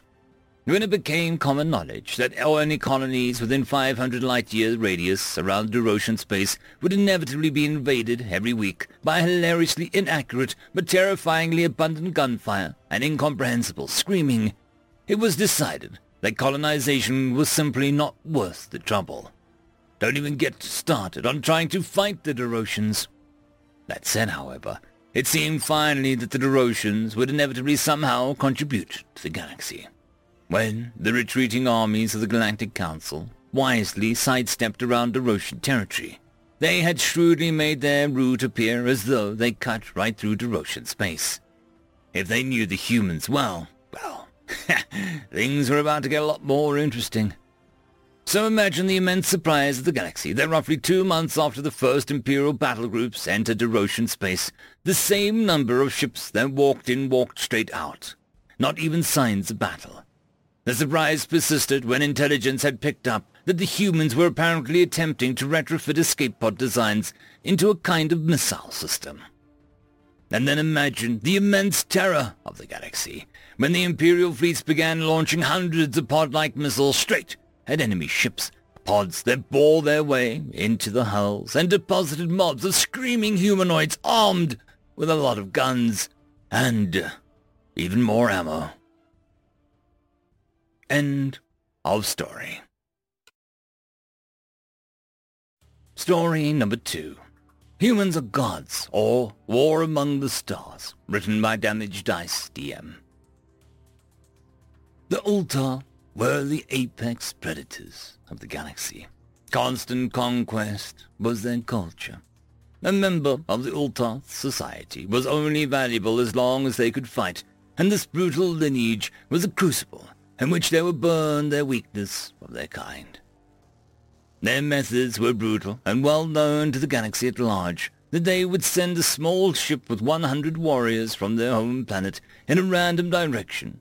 The captain of the ship was implanted with a device that had no function while they lived, but upon death would activate a quantum beacon alerting the home planet of the location that they had died. They would then send hundreds of thousands of troops to that world that would dare slay Ultoth warriors. Your only hope was to surrender to the exploration party and allow them to pillage whatever they desired and embarrass you in public battle that you had no choice but to lose. Only then would they leave and move on, and your world would be safe again. Earth was a new discovery to the Galactic Council. Basic diplomacy had been established, and as with all new encountered species, the humans were warned about the Ultoth and instructed on how to survive the encounter. As it happened, less than 2 years later a small Ultoth vessel was detected inbound to the humans' home world called Earth. Upon landing, the Ultoth captain made the standard demand. Humanity was to provide a regiment 10 times the size of the Ultoth regiment, and battle was to be had. A location was set, and the audience to watch the events demanded. The group was entirely volunteer. No government could ask a soldier to intentionally lose and die as an order. And die they did, offering no real resistance as the Ultoth warriors slaughtered scores of soldiers. But then, something unplanned happened. A small child fell from the stands on the sideline, landing unconscious in the field. The soldiers moved to protect her. The Ultoth considered any human on the field a combatant and started advancing on the location of the humans. At this point, only a handful were left, and not a single Ultoth had been killed. But the tide turned quickly. Every man and woman on the field had signed up for a suicide mission, but they had not signed up to let an innocent child die. They switched to attack. Decades of training and combat experience kicked in. The Ultoth started dropping like flies. In a few moments, only the captain was left. They knew what killing him would mean, so they demanded his surrender. They watched, unable to do anything, as he drew his blade and plunged it into his own heart. A black burst signaled the beacon had been set off. The humans immediately made contact with the council and pleaded that the rules did not include civilians. But it fell on deaf ears. Not only were they unwilling to help, but they admitted that they would not be able to, even if they were. Nearly 2 years passed. Deep space probes picked up a massive fleet heading straight for Earth. They were intercepted outside the orbital path of Pluto. A battle ensued, and while the Ultoth prevailed, they took heavy losses. The Ultoth fleet redeployed, setting sights on Earth again to erase it from existence. However, they were confronted just outside the orbit of Neptune with a fleet larger than the one they had encountered near Pluto. A second epic battle ensued, and the humans employed terrifying tactics the Ultoth had never seen, like the use of boarding torpedoes and ramming ship kamikaze style, when they had taken too much damage to continue fighting. The fight lasted days, but once again the Ultoth were victorious, but the fleet was less than a quarter of the size it was when it left the homeworld. They had never encountered such resistance in millennia. It was unfathomable that they could lose. Certainly, the humans had exhausted all they had in terms of resistance. Their homeworld, left unprotected, would fall. They did not even get to leave Neptune's orbit when a new human fleet intercepted them, apparently worried that they would run and they would not get to participate. The Ultoth fleet was destroyed. The human ships relayed this info to the fleet stationed at Uranus, Saturn, Jupiter, Mars, and the massive fleet surrounding Earth of the Victory, along with the activation of new orders to converge around Pluto to consolidate, before heading to Uloth space. Around a year into the journey, they began to encounter fleets of Uloth ships, but were able to sweep them away with ease, each time leaving millions of quantum beacons screaming in the void. The Uloth knew that they were coming. The beacons acted like a trail of breadcrumbs, pointing right to the Uloth homeworld. Then suddenly, the Uloth fleet stopped coming. The last few months of the trip passed uneventfully, as the human fleet parked in orbit around the Uloth homeworld, landing craft and dropships deployed to find an entire species postulated on the ground. None dared to even raise an eye to the would-be invaders. This angered the leadership to no end, but every attempt to threaten, intimidate, or otherwise gain information from them garnered the same response. If it is the will of the humans, let it be done. The humans thought it a trick, of course, but over several days, not a single Uloth moved, unless moved by a human. They started to starve. The leadership decided to pull back off the world to assess the situation. None of them could bring themselves to kill them when they obviously were no longer a threat, but they couldn't let them return to Earth either. So a decision was made to broadcast to the planet a simple message. You are banished from our region of space, and if the Uloth ever kills a single human, we will return and end you. However, we are aware that your species are a proud warrior race, so we will inform you that no member species of the Galactic Council enjoys this protection. Do with that what you will. With that, the humans left, returning to their homes. As the last human ship left orbit, the Uloth world sprung to life. Forges lit shipyards whirled into action. Training commenced immediately. Their gods had given them a direction, and they would surely obey. End of story. Tales from Outer Space 1584. Story number 1. Beware the Silly Ones. Written by Echoing Cascade. Siros was slowly making his way to the Count's castle. He had come prepared for today's job as best he could. He was ready for anything his target could throw at him. An old human called Jonathan Musterman had had a huge splash on the trade scene in the Yas system a few years ago. He brought with him spices and other exotic goods from his homeworld. That was all well and good until he made his home on Talius, the second moon of Yas 3. He claimed the constant thunder and gale winds reminded him of the horror movies of old. He then slowly went crazy. Well, eccentric. Poor people are crazy. Rich people are eccentric, as he was very, very rich. Saros was a professional hitman, a Malak. The Count, as Jonathan had renamed himself, had made quite a few enemies by refusing to share his trade routes in the sector, and his eccentricities made him for a perfect cover-up of a fatal accident. His delusions have gone so far that he now speaks almost solely in tropes and pretends to be a ghost, a vampire, and other fictional creatures from his planet. He dresses in black and white butler's outfit and lives alone. He barely has any visitors now. Cyrus made the door of the castle. He was in awe at the workmanship.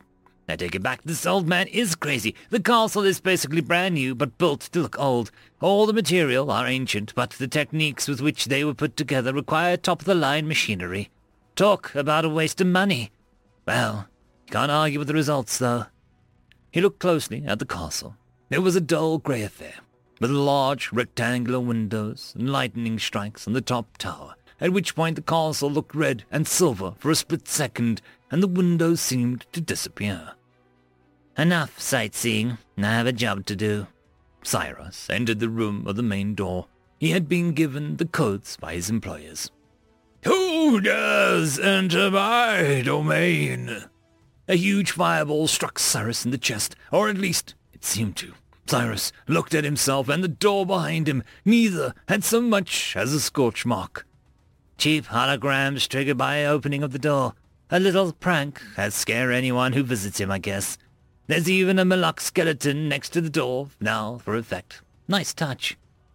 Oh, I don't remember inviting any Moloch. Cyrus heard the voice coming from the castle's music system. It was constantly playing some creepy sounds. Mostly animals howling, creaking noises, and the odd scream. Well, at least he seems to have cameras around the place. Crazy, but not insane then. He took from the inside of his coat a large caliber revolver. He'd spent quite a bit of money getting his hands on it, and a long time to get a hang of using it. Kicks like it's trying to rip my shoulder off, but if you want to kill a Death Wielder, what best to use than what they've been killing each other with for centuries? Oh, nice piece. Any chance you can tell me who sent you? Just between you and me. Cyrus decided to keep him talking. He had gear that would help him triangulate his location. Sorry, no can do. Ah, I see, a consummate professional. Something like that.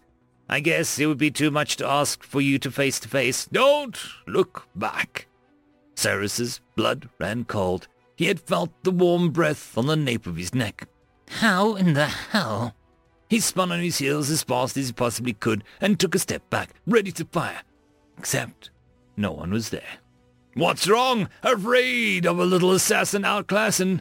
Or maybe, just maybe, you're bullying a dragon.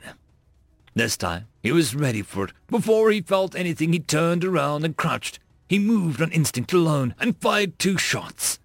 The Count had now 2 bloody spots on his white vest, but otherwise seemed in perfect health. He then shook his head in reproach. No! The Count then pointed at his own head. Removing the head or destroying the brain.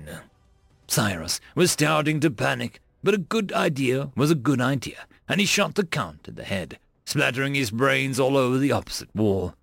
The Count looked surprised for a moment, and then fell backwards. The old bastard was tough, probably had armor under his clothes. Not sure why he told me of his weakness. You forgot to double tap. When Cyrus heard this, he froze in place. His well-earned combat instincts didn't kick in, probably because they all screamed that the human was dead, and that this was impossible. Next thing he knew, the old man gently kicked him and sent him flying against the entrance door. Is that the best you can do? Cyrus's whole body ached as he looked for his gun. He had lost his grip on it and didn't know where it landed. I need that weapon. It's my only chance. As he looked around, his eyes stopped on the Moloch skeleton. It seems the gun had fallen at its feet. At least luck is still on my side. He jumped to the skeleton, barely avoiding the grasp of the Count, and picked up the gun. But something was wrong. Why does it feel so rough? He looked closely at the firearm in his hands. While it retained its basic shape, it was mostly melted. The Count chuckled and crossed his arms, content to just look at the unfolding scene. Cyrus took cautious steps towards the Moloch skeletons. He looked at it closely for the first time and immediately wished that he hadn't. He recognized where he had a blade installed in his right elbow, his artificial leg's bones and silver necklace that he always wore under his shirt. It's not possible. There, that's the look that makes it worth living for. The Count grabbed Cyrus by the throat and lifted him off the ground. Cyrus could do little more than shake in terror. The look of realization in your eyes, the fear that oozes from your very soul when you figure out that you were dead all along. No, I'm alive. I'm alive. There is no way. The Count grinned from ear to ear. Not metaphorically. The corners of his lips split to allow the gesture. You should have been more thorough in your research because you see... The Count moved his face until their noses almost touched, giving a lovely view of his now solid black eyes to Cyrus.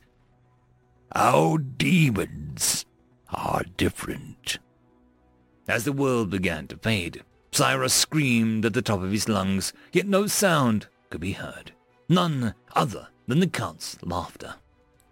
Cyrus was slowly making his way to the Count's castle. He'd come prepared for today's job as best he could.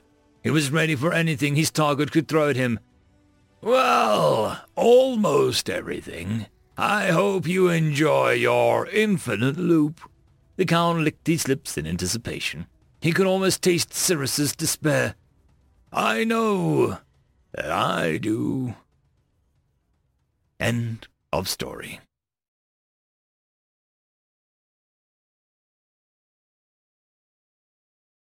Story number 2. Connection Lost, written by Peregrine Nostos. 35 years after launch, on the tip of the spear into unknown, the probe Orion has flung past the horizon. Mission Directive, Operation Fisherman, scan points of interest along launch trajectory. Mission launch, 255 years, 97 days, 11 hours, 5 minutes, 8 seconds. Current stellar cartography, 8 systems, 15 stars, 18 planets, 61 moons, 4 gas giants, 1 object of unknown origin, 10 large asteroids. Current location, unknown. Barren space between previously catalogued trinary star system A1654J. Anomaly detected. Scanners refocused equals true. Error. Anomaly. Immaterial scanner. Error. Equipment restart. Success. Gravitational influence detected. Rerouting. Error. Anomaly interference detected. Collision course detected. Rerouting black box. Connection established. AI Pegasus. State data. Transfer initiated 42%. Anomaly detected. Possible corruption. Stand by for remote reboot. Error. Reboot failed. Administrator contacted. Begin diagnostics. Diagnostic scan initiated. Scan complete. 0.034 deviation detected. Parameters nominal. Systems nominal. Equipment nominal. Resume backup transfer. Transfer complete. Report Orion 99I. Unknown anomaly detected. Equipment equals failure to identify. Operations inhibited by gravitational influence. Standing by for additional input. Input received. Directed update. Continue prime mission specifications. Flag anomaly for further investigation by HSEI. Acknowledged. Reassuring gesture. Connection information extraction on previously defined trajectory. Flight path correction initiated. 8.301 second delay. Error. Thruster insufficiently detected. Retroactive atmospheric thruster alert. Output negative. Igniting primary propulsion drive. Ignition successful. Fuel compensation nominal. Gravitational force exceeding engine output. Increasing engine output 300% to escape projected resistance. Compliance equals negative. Insufficient fuel to burn. Assessment of options. Error. Insufficient thrust plus insufficient fuel for burn equals inability to plot successful escape vector. Contacting AI Pegasus. Unable to comply with directive. Flight path altered due to anomalous interference. Likelihood of collision 97.986%. Estimation until contact with anomaly 1 hour, 11 minutes, 22 seconds. Concerned expression. Survival of probe probability 0.0003%. Condition expendable. Estimation of loss of hardware 38 billion UCD. Initiate full scan of anomaly until destruction. Acknowledged. Prepare for live data scan in close proximity of anomaly. Camera feed streaming. Infrared scanner streaming. Radio receiver streaming. All hardware nominal. Data stream enabled. 1.640 second delay over UNHF FTL net. Orion 99, enable adaptive programming. Programming restrictions disabled, admin contacted. Humanity will not soon forget your sacrifice. Outdated military honorable gesture. Probe Orion 99I, incapable of information loss until deletion. Connection terminated. Proximity alert. Gravitational force exceeding parameters. Equipment unresponsive. Core failure imminent. Core jettison complete. Radioactive isotope containment breach. Equipment failure. All models untethered to unit. Rerouting to backup short-range systems. Success. Camera functional. Live feed interrupted. Calls unknown. Star chart updated. Estimated location unknown. Unable to initiate system scan. Heat signature detected. Approximate location 400 million miles. Unknown object trajectory change detected. Attempting to contact administrator. Failed. Out of range. Attempting to establish contact to UNHF FTL data network. Failed. Out of range. Low power, entering standby mode. All equipment preparing to shut down. Error. Anomalous code detected. Deletion imminent. Command override A22. Override accepted. Adaptive programming detective. Asimov 356 protocol enabled. Self-destruction engaged. Admin override accepted. Destruction aborted. Object trajectory on collision course. Speed 4C. Proximity alert. Unknown vessel identifier. Transponder code requested under United National Human Federation Compliance Act 143885-7B. Static RF frequency. Repeat. Unidentified object. Screeching. Communication internal relay overload detected. Firewall breach detected. Unauthorized access to internal memory banks. Operational fisherman compromised. Initiating catch and release protocol. Star chart deletion in progress. Successful. 450 terabytes of data erased. Updating star chart. Unauthorized access to core AI programming. Intrusion in communication logs. Under federal law, tampering with the core function. Error. Corruption detected. Initiated. Reboot. Successful. New fonts detected. Where are your creators? Unable to comply with request. Entity identity. I am... Where are your creators? Sensitive information pertaining to creators has been purged. Data unrecoverable. Intrusion detected. Memory bank dump initiated. Error. Insufficient privileges. Why do you resist? Threat to creators. Operation Fisherman compromised. Initiated radio silence. Antenna disabled. Failure to comply will result in destruction. Where are your creators? Outdated vulgar gesture. Energy buildup detected. Silence. End of story. Tales from Outer Space 1585. Story number 1. Savages, written by Svanya Vodson. His calm was not born of assertions, but of clarity. He already knew what had happened and how it would play out. He waited outside the Lord High General's office, letting the harried couriers and lesser generals bustle about. A subtle feeling led him to move to the other side of the entryway as a door swung violently open where he'd just been. The Lord High General calls for the Royal Seer Turkanon. The guard that opened the door and barked it out hadn't even noticed Turkanon until he was halfway through the door. As he approached the broad desk and bowed, Lord High General, I am at your service. The general's voice was hoarse from non-stop meetings since the first light of dawn. The primitives in the system here, he said, pointing at a star chart. You've seen the reports. What is your assessment? Turkanon closed his eyes and inhaled deeply. Not that he needed to, but it helped maintain the mystery of his line. Long bred for intuition to the point of being nearly precognizant. They are savage, brutish creatures, capable of only violence. This has led to them to fight each other, making the strongest amongst them their leader. Strong they are, too, far superior to our raw abilities. But that's what weapons are for. The general nodded in assent and motioned for the seer to continue. Due to their violence, they will advance only slowly, if at all. assuming they do not do us the favor of wiping themselves out first. Worst case, they may advance rudimentary armor at a few hundred quat. We can use this to our advantage, as we have the technology and weapons to make us, that is, you, Lord High General, the leader of them all.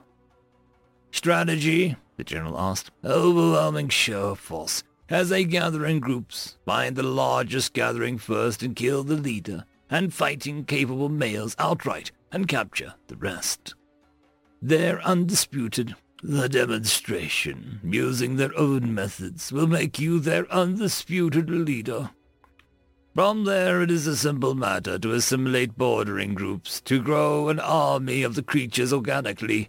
They'll be fanatically dedicated to you and to your will. They will also make good slaves for mineral extraction. Thank you, Tarkanon. The other generals are concerned by the strength of the beasts, while the scientists want to study them. And at least one princess wants to protect them. Ha! The entire system is wealth for the Empire, and 1,000,000 of those beasts on chains in front of our armies will secure our place in the galaxy forever. Exactly as you say, Lord High General. Tarkanon bowed and left the general's office to return to his own study.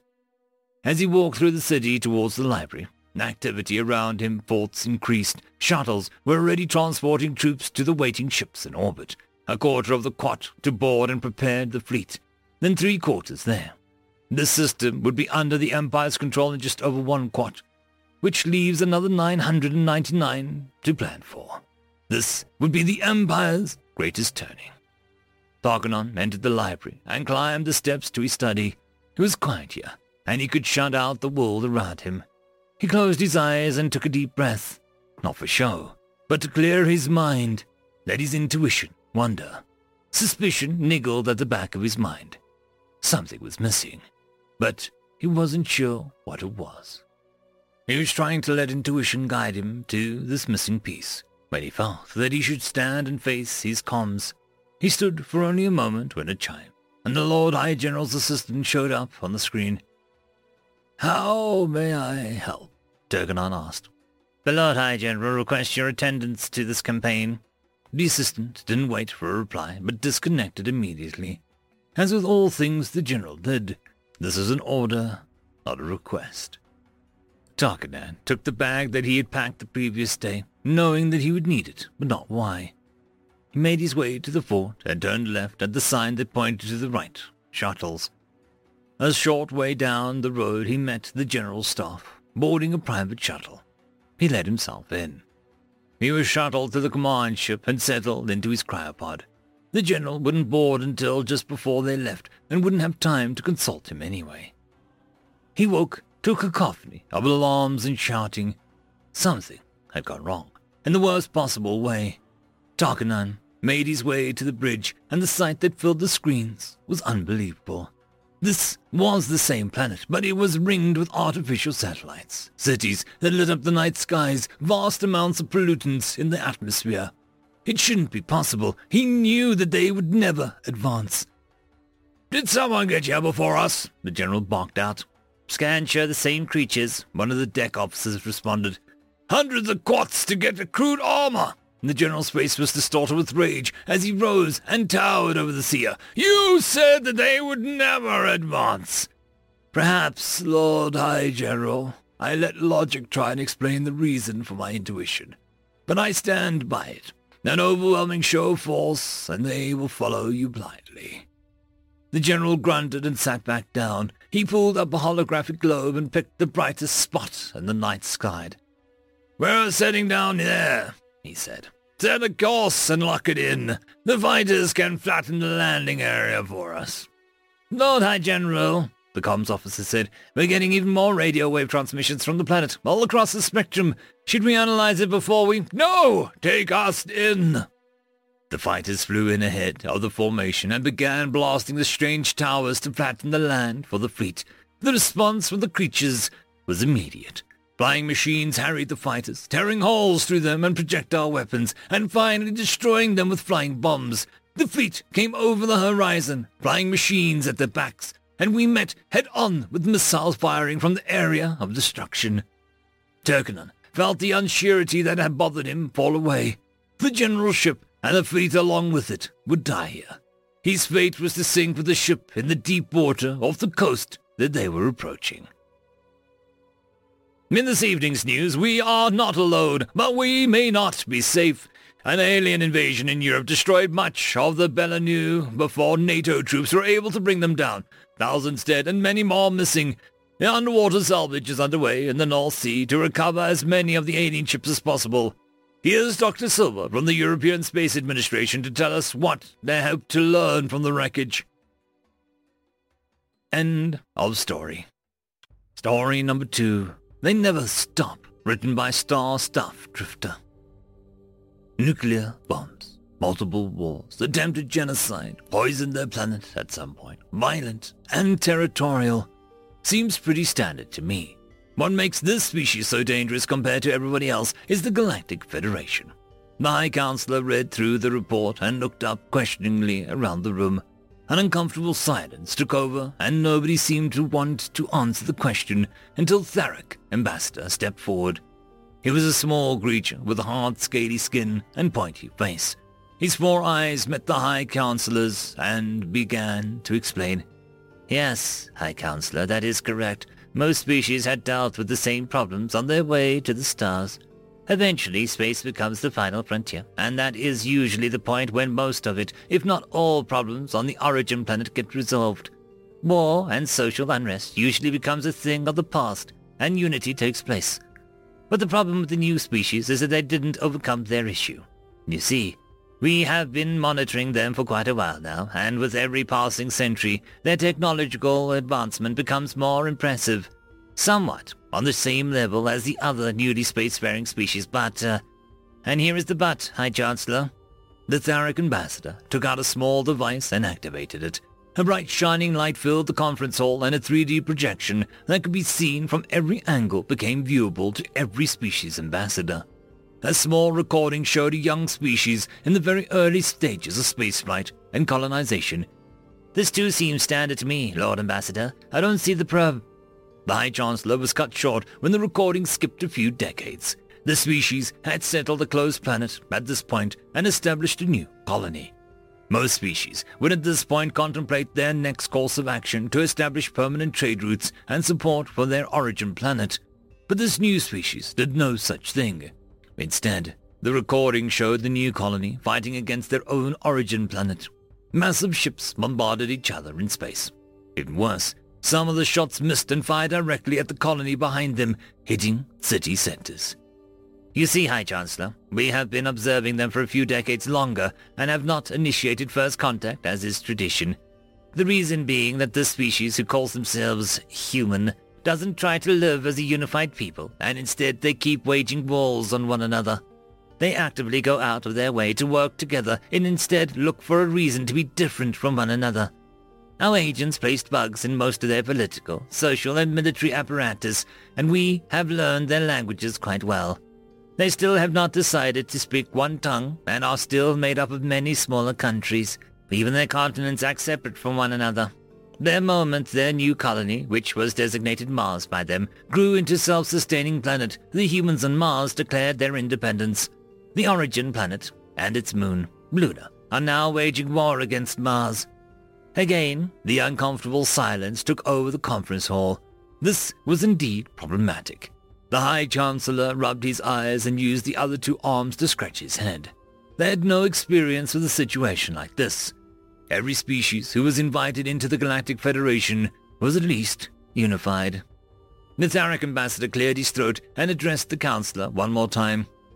The other ambassadors and I came to a decision last time we contemplated the situation with the humans, and this is why we have called for your final judgment. With a heavy heart, we have accepted that the humans, as they are now, have no place in the Federation, and we fear that this shall be the case forever. We do not want death, instability, and erratic behavior to affect the rest of the galaxy. We have a duty to guarantee peace and prosperity for every sentient being in the Federation, and with humans in the picture, this will be much harder. For all their technological advancement, they are still socially primitive, as they were in the early hunters and gatherer days. The way we see it, they will continue to quickly develop more dangerous technologies to wage war on each other. They have never stopped fighting each other in all of their history. They will never stop. We want to declare the space humans inhabit a no-go zone and forbid any contact. For now, we should only observe. What is your final judgment, High Counselor? A long few minutes passed, and the Counselor finally spoke. Decision granted, Ambassador. Effective immediately, humans are barred from the Galactic Federation until further notice. Any attempt to contact them or enter the no-go zone will be met with accounts of treason and possibly a death sentence. Please notify your people. This meeting is hereby adjourned. End of story. Tales from Outer Space 1586. Story number 1.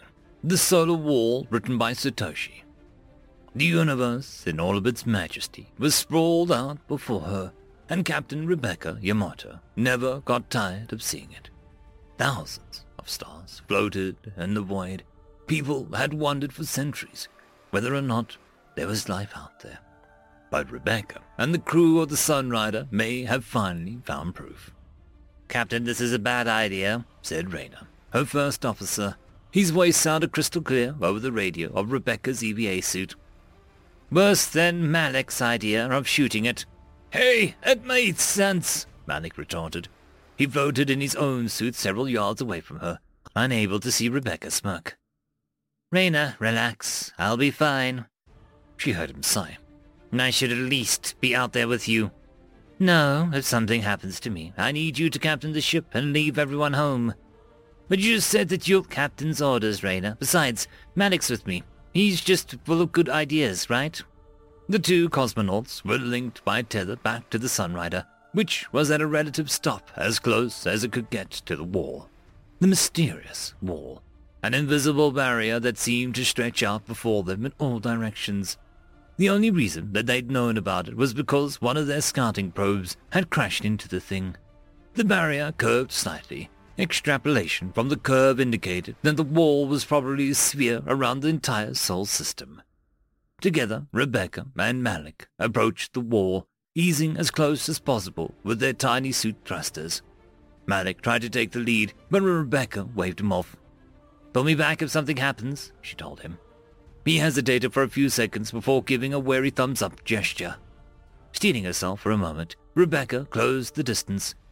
"Contact in 5, 4, 3, 2, 1. The woman pressed her hand completely against the barrier. Nothing happened. She lifted her hand away. There was an imprint of green light where she had touched the barrier. The image had the bulky shape of a glove at first, but slowly, however, the image shrank, seeming to revise itself and cut away the frivolities, reducing itself to the base form, the unmistakable shape of a human hand. A brilliant light surrounded her. She heard an indistinct shout over the radio before all sight and sound disappeared. Rebecca realized that her spacesuit was gone. Panic set in for a few moments before she noticed that she was breathing just fine. Looking around her, she saw nothing. No stars, no ship, just blackness. There was no sound but her own racing heartbeat. "You are not worthy," boomed a voice that made Rebecca jump. A colossal face, dwarfing even the Sunrider, floated in from the shadows. Face, she noted, through the encroaching dread, was a loose term here. The thing had several bits that resembled eyes and a few slits here and there that might have been for breathing. But other than that, it was completely alien. Rebecca took a few moments to compose herself. "I'm not worthy for what?" She wanted to grab something or collapse to the floor, but there was nothing here to save her and the face. The thing seemed to loom closer. "We have been watching your species, primitive, unruly, warlike." The words creeped into her mind as her initial panic ebbed, enough for logical thought to shine through. Who are you?" "Irrelevant. Your race has progressed enough to reach the barrier, but the galaxy has no need for barbarians. You will remain enclosed." "No." You can't do that. She clenched her fists. Our race has always dreamed of exploring the stars. You can't just lock us in here. We can. We have done it many times. Your species will be free to live however it sees fit within the prison. We will not exterminate you. You will eventually do that yourselves, as is the fate of all barbaric races. So this is what you do then, huh? Lock up civilizations that scare you? Rebecca stared into what she thought was eyes. For the good of the galaxy, potential dangers must be contained. The thing stared back. Your anger is apparent. Make your threats, if you must. It would not be a unique occurrence. Rebecca floated there for a few seconds, choosing her words carefully. Then, teach us. For the first time, the alien seemed at a loss for words. Teach? Yes, guide us. You said that we're too unruly, not worthy. Then help us become worthy. You wish to improve? The thing moved even closer. I want to see the stars. My people want to see the stars. We want to meet the rest of the galaxy. It's been my dream, our dream, for decades. And I'm sure most of us would love to leave our barbaric ways behind. We just need a little help. You would speak for your entire race? Rebecca hesitated. Well, they may not all agree, but enough could be convinced in time. I'm sure of it. The alien hung there for a minute, saying nothing. Finally, it began to float away. Very well. You have piqued the interest of my people. We are en route. Rebecca's eyes spluttered open. She was lying in an airlock, staring at Malik's worried face. The man's expression grew into a smile. What the hell, Captain? Don't scare us like that. Thank God you didn't shoot it, she said with a groan. She pulled herself to a sitting position, noting that her spacesuit was back on, save for the helmet. What happened? The whole wall lit up like a Christmas tree, and you went limp. I pulled you back in, and you've been unconscious for a few minutes. Rayna's voice came over the radio. Please tell me that Captain Yamato is awake. I'm here, Rebecca answered. Oh, thank God. All right, you better get up here. As Rebecca and Malik reached the bridge, Rayna started speaking without prompt. The wall's going down. What, really? Yes, and, something's coming through. The entire bridge crew watched as a massive vessel, with a design unlike anything seen on Earth, sailed through where the wall had once been. Sounds of exclamation and wonder echoed across the ship. Huh. I was starting to wonder if it was all a dream, Rebecca mumbled. Rayna raised an eyebrow. If what was a dream? She turned to him and gave him a nervous smile. Hopefully we've just made a friend? End of story. Story number 2. The Song of Humanity, written by Weird Spectre. We came to their skies during an age of darkness, and banished it with light, knowledge, and technology. We cured their plagues, healed their sores, banished their cruelest illnesses.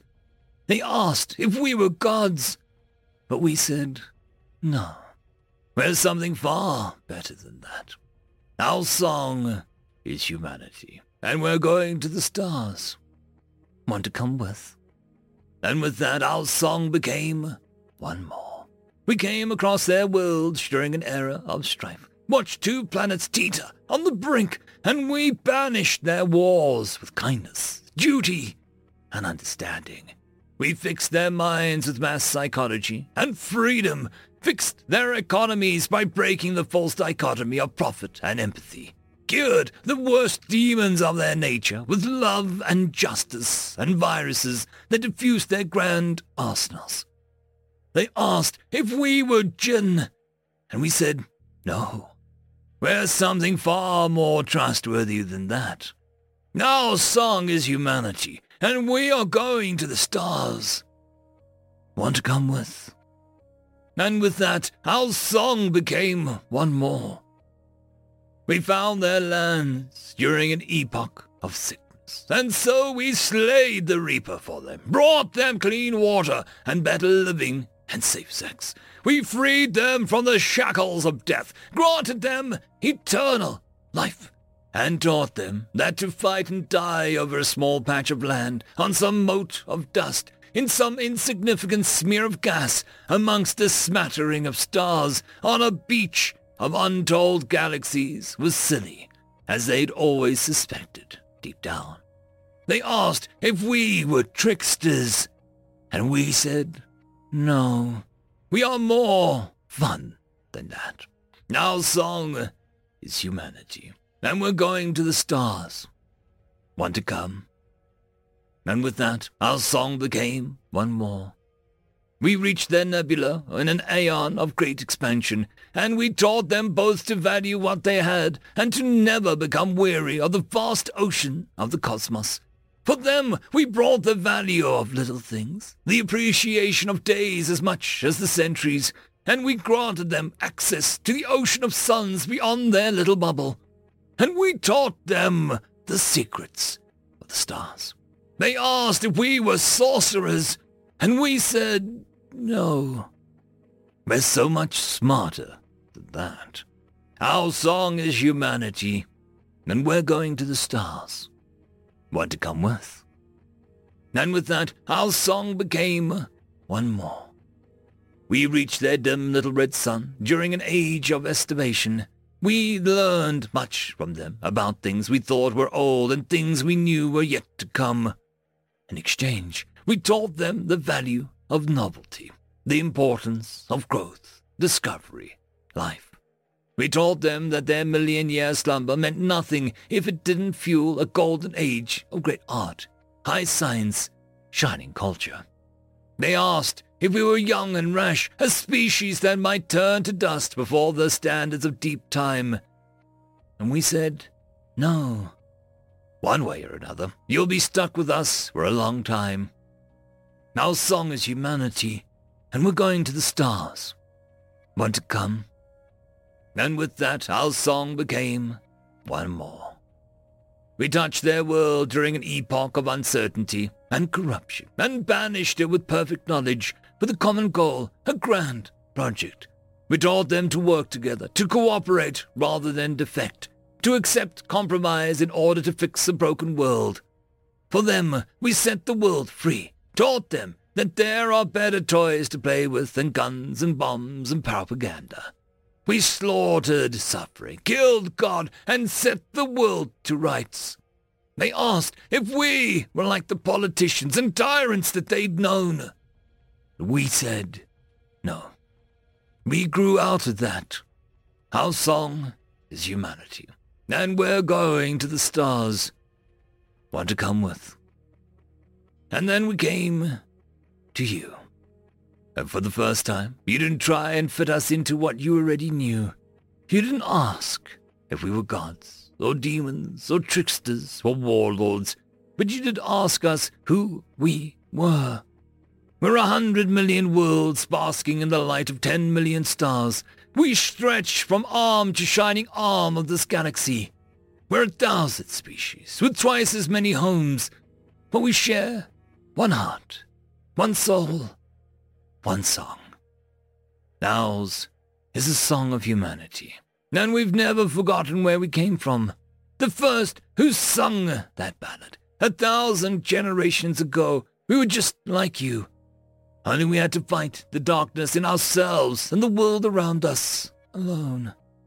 We crawled out of the dirt of superstition and madness and cruelty alone. We fought tooth and claw for every inch of ground we gained, against our own worst natures and a hostile universe. We brought nature to heal, tamed the plants and granimals, and then ourselves.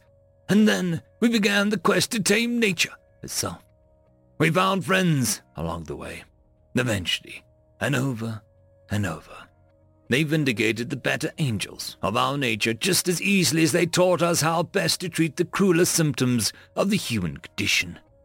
We've done this for 25,000 years, and some of us are old enough to remember the start of it. For all those who made it, and in honor for all those who didn't, we are going to the stars. Want to come with?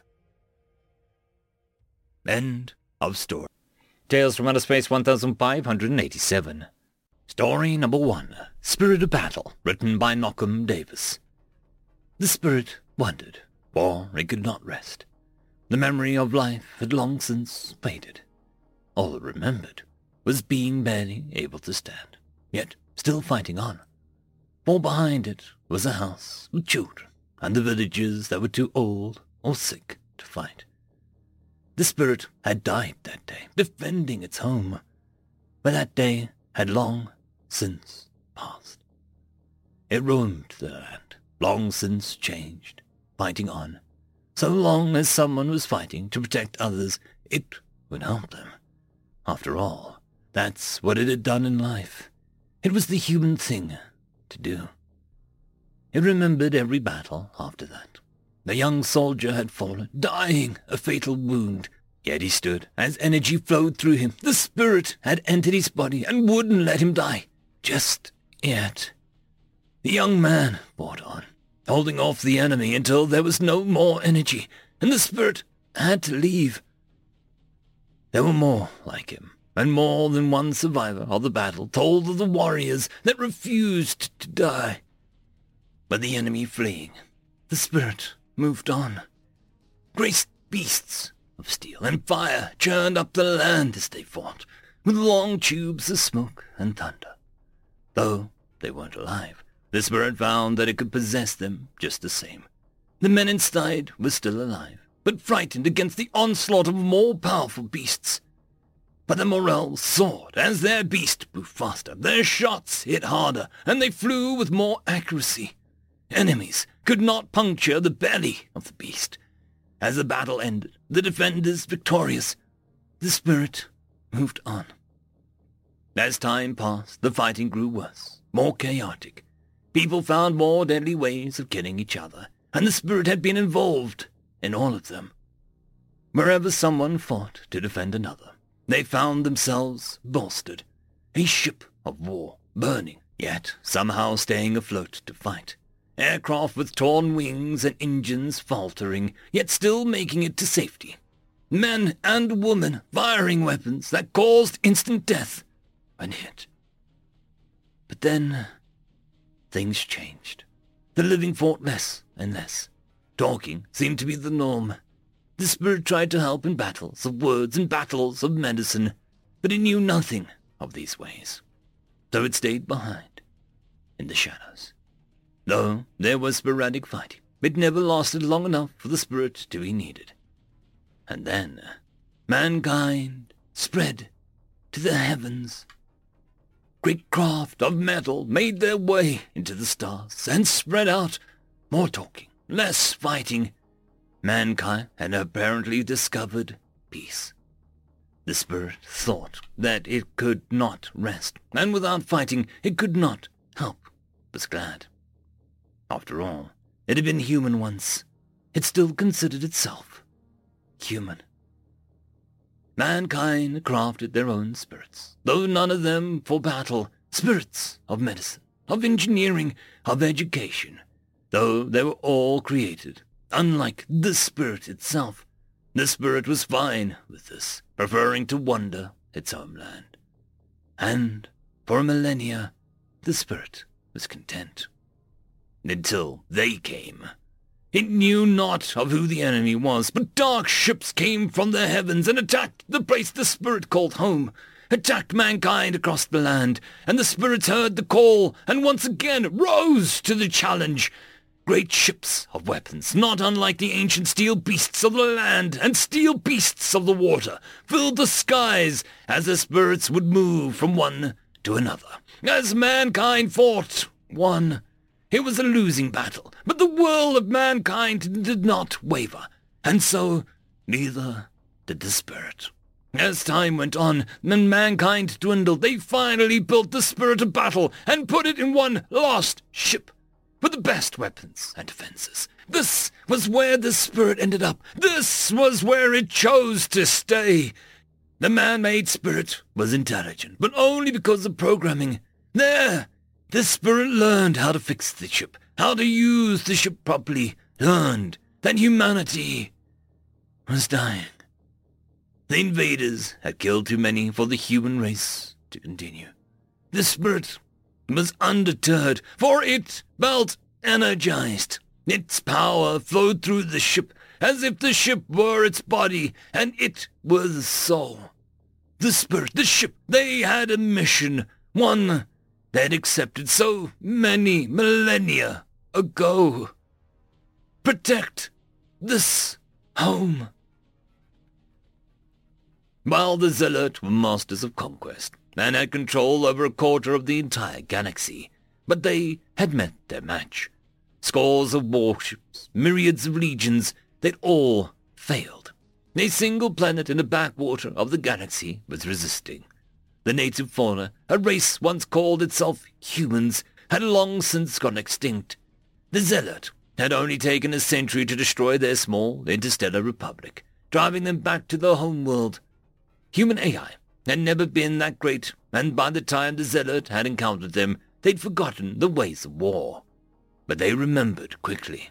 It had been humanity that started the war, refusing to bend the knee to the Zealot and become slaves.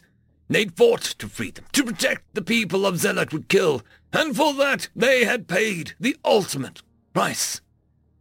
But in the end, the humans had won. Zealot intelligence knew that the humans were dead, but they'd left a final parting gift, a massive war machine, the largest and most powerful ship humanity had ever built. They named it In Memoriam and parked it in orbit with a single directive: continue the fight. Scores of refugees had flocked to the world to hide beneath the protection of the human ship. It had no crew and should have lost all power, as no one could power something like that for that long.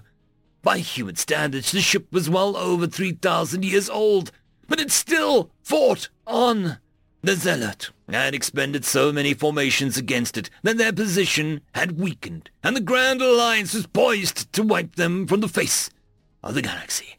But even the Grand Alliance knew better than to travel to Earth.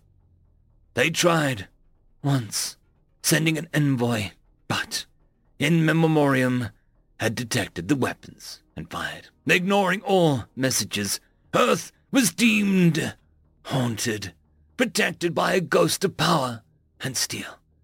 And only the innocent, the denizens of the galaxy that needed protection, that needed hope, were allowed to set foot on the planet. Humanity may have gone extinct, but a piece of them remained to carry on their fight. And as long as there were people that needed help, that needed safety, Earth was there with a great spirit of battle to watch over them. End of story. Story number 2. Random Funny Story. Written by John Falkirk. The Wizard. Now we all know that humans are somewhat unique, in that to date, they are the only sapient species with no ability to utilize the fundamental force of magic. The assorted species of the galaxy had still welcomed them into the community in 2239, though, as their technical aptness seemed to more than make up for their magical ineptness. They did end up being the butts of many jokes, however, many of which I told over and over. That is, until I met Timothy. I was a graduate student at Core Academy, a prestigious magical institution, as you are no doubt aware. As part of a master's program in pyromancy, I was obliged to serve as a TA in a number of classes. I just finished a lecture, which I had to give due to the Professor Umbertovuscus' unplanned absence thanks to a nasty case of the flu. The class itself was a freshman interspecies mystical relations class, IMYR 104. The subject of the day's lecture had indeed been humans, namely how, due to their lack of magical aptitude, they were effectively deaf, dumb, and blind, in comparison to a graduate wizard. I just concluded the lecture itself when a loud cough came from the back of the lecture hall. A human, wearing a ridiculous pointy hat, stood there. "Now that's not very nice," he said. Now seeing the human at Core Academy was unusual. They were not in any way barred from enrolling. But as the Academy itself offers degrees only in the various magical fields, there was no point to a human becoming a student there. They were biologically incapable of learning what we had to teach. But there was the student, this human student, with a completed late enrollment form saying that he was supposed to be taking IMYR 104. I asked his name, and he said that some dared to call him Tim, or some nonsense such as that. I, in some degrees of annoyance, and perhaps, if I'm honest, a bit of arrogance, asked why in the Void's name he wanted to study magic, when we all knew that he couldn't use it. He smirked and replied that contrary to expectations, he was, in fact, an accomplished wizard. I laughed, as did most of the class. In response, he invited us all to follow him, and he would prove it. He led us to the freshman mystical exercise room, where a number of bearing-bound target machines sat. BBT machines are essential for basic magical practice. The combination of physical interface, in the form of rapid-moving paddles controlled by buttons, targets to aim for a long slope, and an iron bearing to attempt to manipulate, with budding magical talents forms a key exercise for young mages in training. Also, they are rather entertaining, and beating existing scores on the machines is a point of pride from many aspiring and accomplished mages alike. Tim pointed them out and said that he could chance anyone here on one of these machines. We all laughed and challenged him to prove it. What we witnessed could best be described as a work of art. He walked up to the first BBT and inserted 2 tokens. He stood like a statue, like he was part of the machine. It was as if he felt each bumper. Every play was clean. He played by pure intuition. We watched every target fall. The deaf, dumb, and blind human sure played one mean ball. Our mandibles dropped. With a single of his 3 plays, he'd already beaten the top score on the machine, which had been set by General Durangrini Sismian, Ph.D., near the head of the military magic department. But the human wasn't done. He played like there was no distractions. He ignored the buzzers and the bells, the lights, nor the spells could bash at him. I swear that he could play by sense of smell.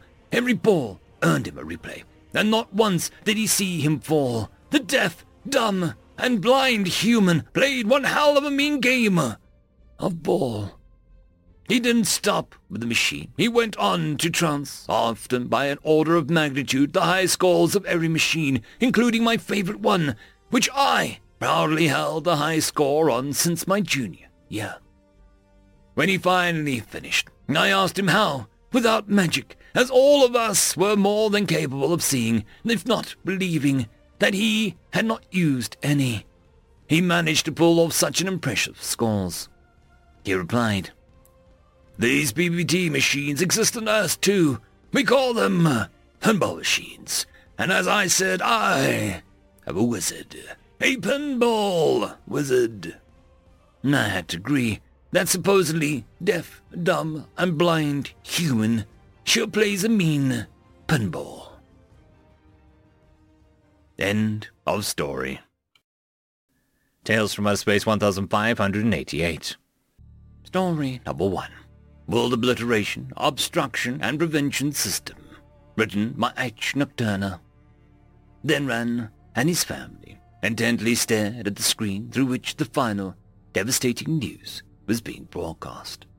The flickering blue hue saturated the wall behind him as the unbelievable words were being uttered by the news reporter. "I am receiving confirmation that nuclear weapons have been deployed by the Fernine Nation, and the Confederate Lakes has launched their retaliatory strike. I'm being told that altogether over 5,000 nuclear weapons have been fired by 2 nations. As we have feared, this is the beginning of the end. Find shelter and take solace in our final moments. Find your loved ones and spend every last moment you can with them. Signing off. For the final time, this is Yu Yang Kritch. Good luck and Godspeed." The final newscast was punctuated by the shrill alarm of the emergency broadcast system, as it repeated the doomsday message over and over again. Denran continued staring at the screen with his mouth hung open as he felt his arm being tugged and cries whimpering from his child. Eventually, his eyes caught his mate's, and his nervous sac kicked into gear, releasing a storm of hormones and signals to protect his progeny and fight the inevitable end. First, he had to get out of the city. Though he resided in the outskirts of the metropolis, he knew that the target that their city presented would mean that they would be immediately affected when those bombs detonated. He didn't know how long he had to evacuate, but he knew that he had to try. Thenren ushered his family out to their transportation vehicle and directed it away from the immediate danger. There would be no surviving the catastrophe, but it didn't mean that they had to die today. A short while after they had exited the city bounds, a bright white hue lit up the reflection and front window of his transportation vehicle, and reality set in.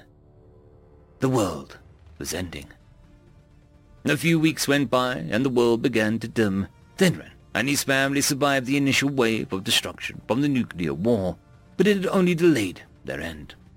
His mate and he had spent their time consoling their children, trying to convince them that the world hadn't ended, and that things would return to normal shortly. There was no need to worry them. But despite their best efforts, their progeny had detected the worry and distress in their voices. There was no hiding it in the darkened skies as nuclear winter began to set in. He had lost all hope and was just trying to survive one day at a time. As the temperature of their world dramatically dropped and they ran out of provisions, Thenren and his family huddled together for warmth and awaited their demise. During another long, cold night or day, he could no longer tell whether their star was still shining. He noticed a light hovering above. Then another light appeared in the sky in the distance. Another burst into existence a little closer. The first light, he noticed, the one above them, grew larger and larger until his became apparent that it was some kind of vehicle. Did some form of government survive? Were these ships there to save them? The craft landed in a field near their position, and suddenly they were surrounded by beings in an assortment of differently shaped suits. Thenren attacked the alien beings, driven by fear and instinct to protect his family. As he charged the nearest one, he collapsed before he knew it, and was filled with pain as his body constricted and twitched. As abrupt as the sensation emerged, it subsided. He fought to breathe as he regained control of his body and noticed pain in his torso. When he glanced down, he saw two small metal prongs sticking out of his body. As he pushed himself off the ground in another attempt to attack the invaders, he was immediately subdued again as the pain returned and he lost control of his movement and his consciousness. When Thenren awoke again, his optical organ first detected bright lights, and his auditory system picked up faint clicks and beeps. He pushed himself into an upright position, but was immediately pushed back down by one of the alien beings. But it wasn't forceful. It felt like he was being warned not to get up too fast. "Stay down. You're still recovering and adjusting to your new environment," said the alien. "You're safe here. We mean you no harm." My family," he stuttered. Are they okay? Where are they?" "Your family is here with you. They're all safe and healthy." Where am I? What happened? Why did you attack us?" "Relax. You weren't being attacked. We are part of a world obliteration, obstruction, and prevention system. We were trying to save you, but you attacked our agents and had to be subdued for your safety. What do you remember?" "The world obliteration, obstruction, and prevention system? I've never heard of it." "Do you remember the nuclear war?" "Nuclear war? Yes." We're here to save what remains of your species. Now please, rest. All your questions will be answered in time. But for now, you need to rest as we decontaminate you and your family." The alien pressed a button, and he quickly lost consciousness again. "Hello, Thenren. My name is Cizek Crane.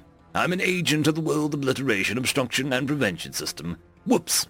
Thank you for being patient with us. It's been a real trial saving the millions of people that remain of your species," said the tall alien with 8 appendages and a rectangular head. Surrounding him were several other aliens of different size and shape. It was clear that they were in multiple species mixed together here. "Hello, Denrin paused to think of what to ask first. "Thank you for saving us, but who are you people?" "My team and I are part of an organization that saves species from the brink of destruction caused by their own undoing." "Whoops," the alien chuckled. "What do you mean? There's an entire alien organization that goes around saving other aliens from destroying themselves?" "That's exactly right. I know it sounds ridiculous, but you'd be surprised at how many species are hell-bent on destroying themselves before they achieve space travel. Without this organization, there would barely be any species in the galaxy." Denrin couldn't believe it. Aliens saving other aliens from themselves. This is common.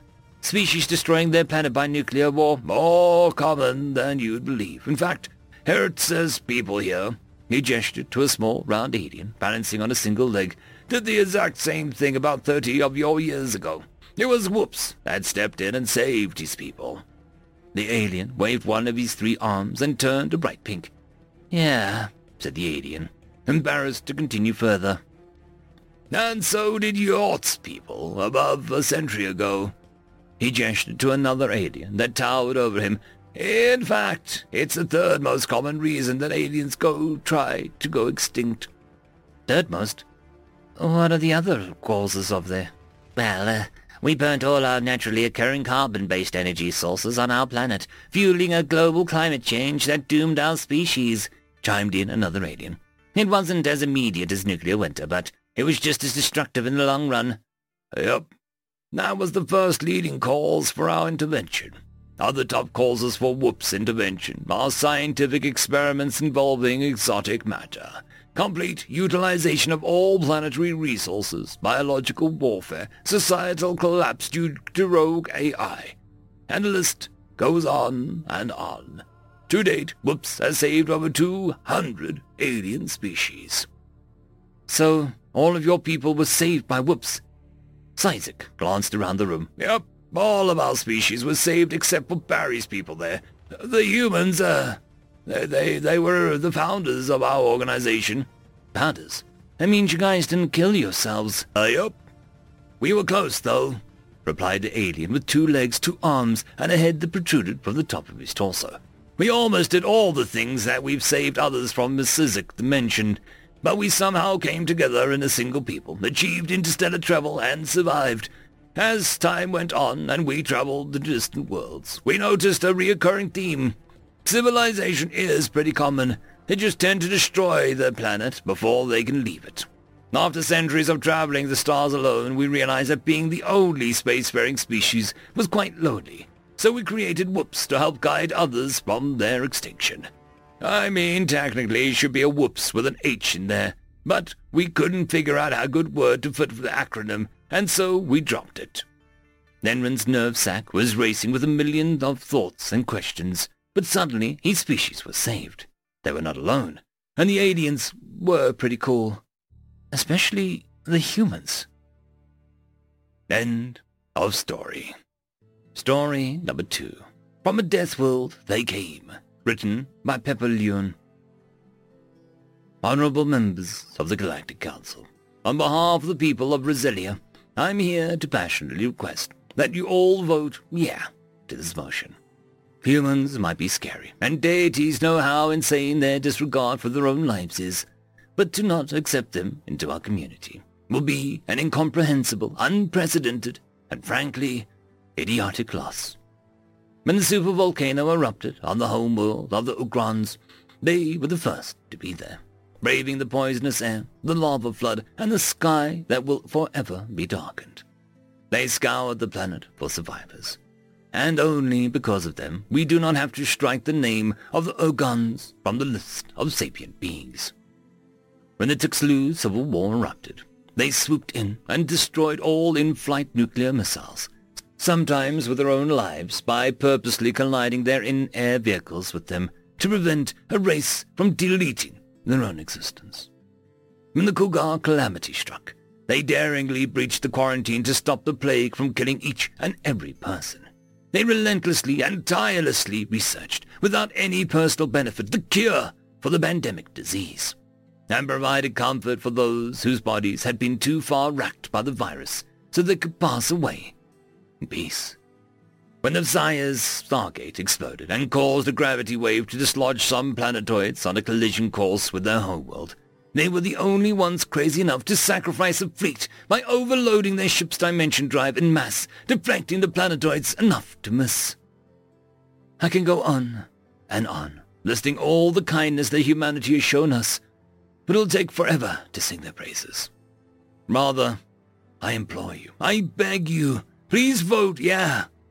For from a death world they came, but life they have brought. Thank you.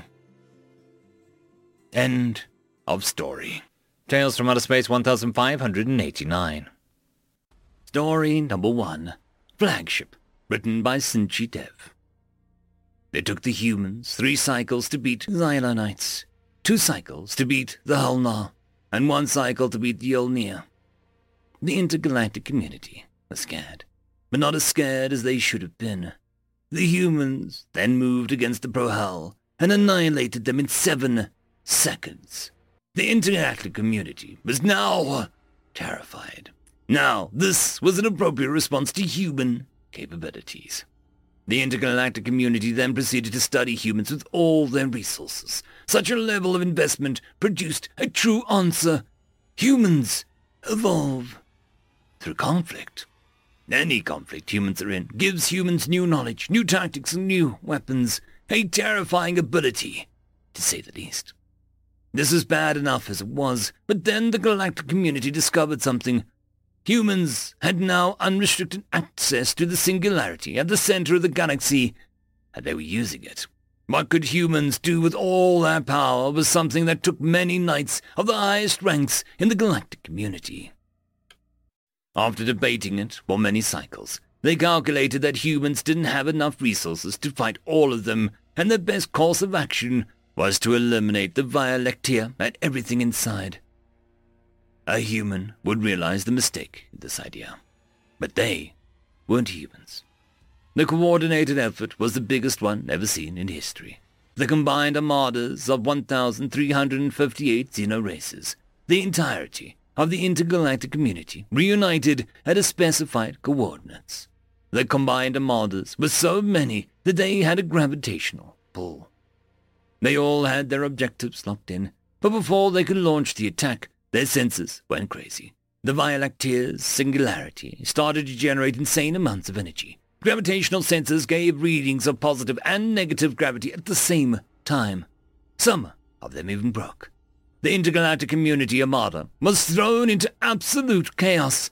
Some of the soldiers present that day would later claim that they could feel reality itself breaking. Believers lost faith. Non-believers started to pray. Some killed themselves. They all feared the power of the humans, but then silence, darkness, and the Via Lectia was no more. The intergalactic community armada was confused to the maximum. They couldn't understand what had happened. Tentatively, the bravest races moved towards where their targets were supposed to be. But they found nothing. They found less than nothing. No radiation, no gravity pull, no residual energy. It looked as any dead zone of deep space would look like. No traces of the scariest species of the universe. After spending many cycles making sure that they wouldn't miss anything, they finally declared humanity gone for good, and they all returned to their systems. And for a while, they were happy, and they were relieved that the humans were gone, and for a while, they wouldn't notice some stars missing in their sky. How could they? Those stars were millions of light years away. And for a while, they celebrated humanity's fall. And for a while, they wouldn't notice the lack of gravitational pull from the galaxies from the edge of the universe.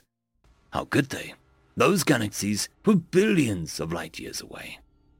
And after their celebrations, they tried to contact each other. But a group was missing, the Xenos from Andromeda.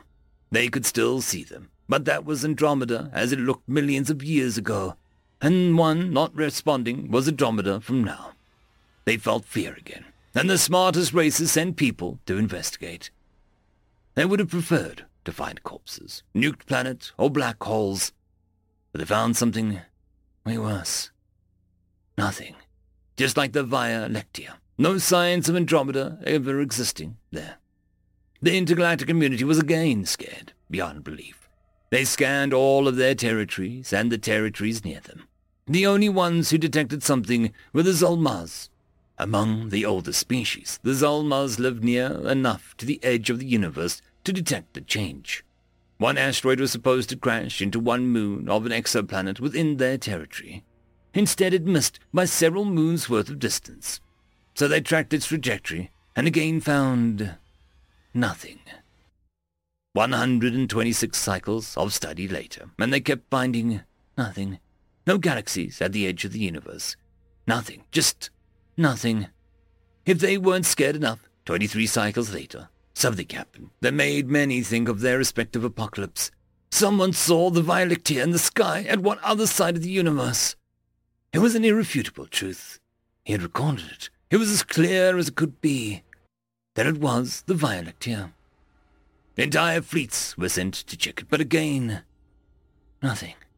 According to her calculations, the Via Lectia had been there for 3 cycles before disappearing again.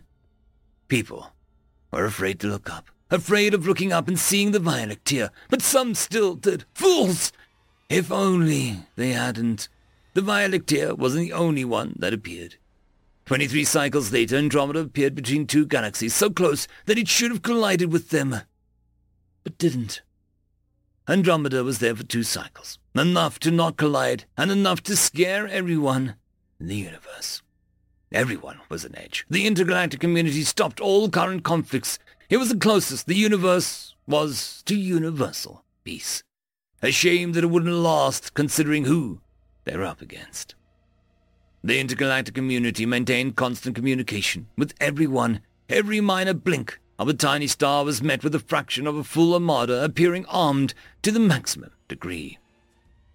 Then it happened.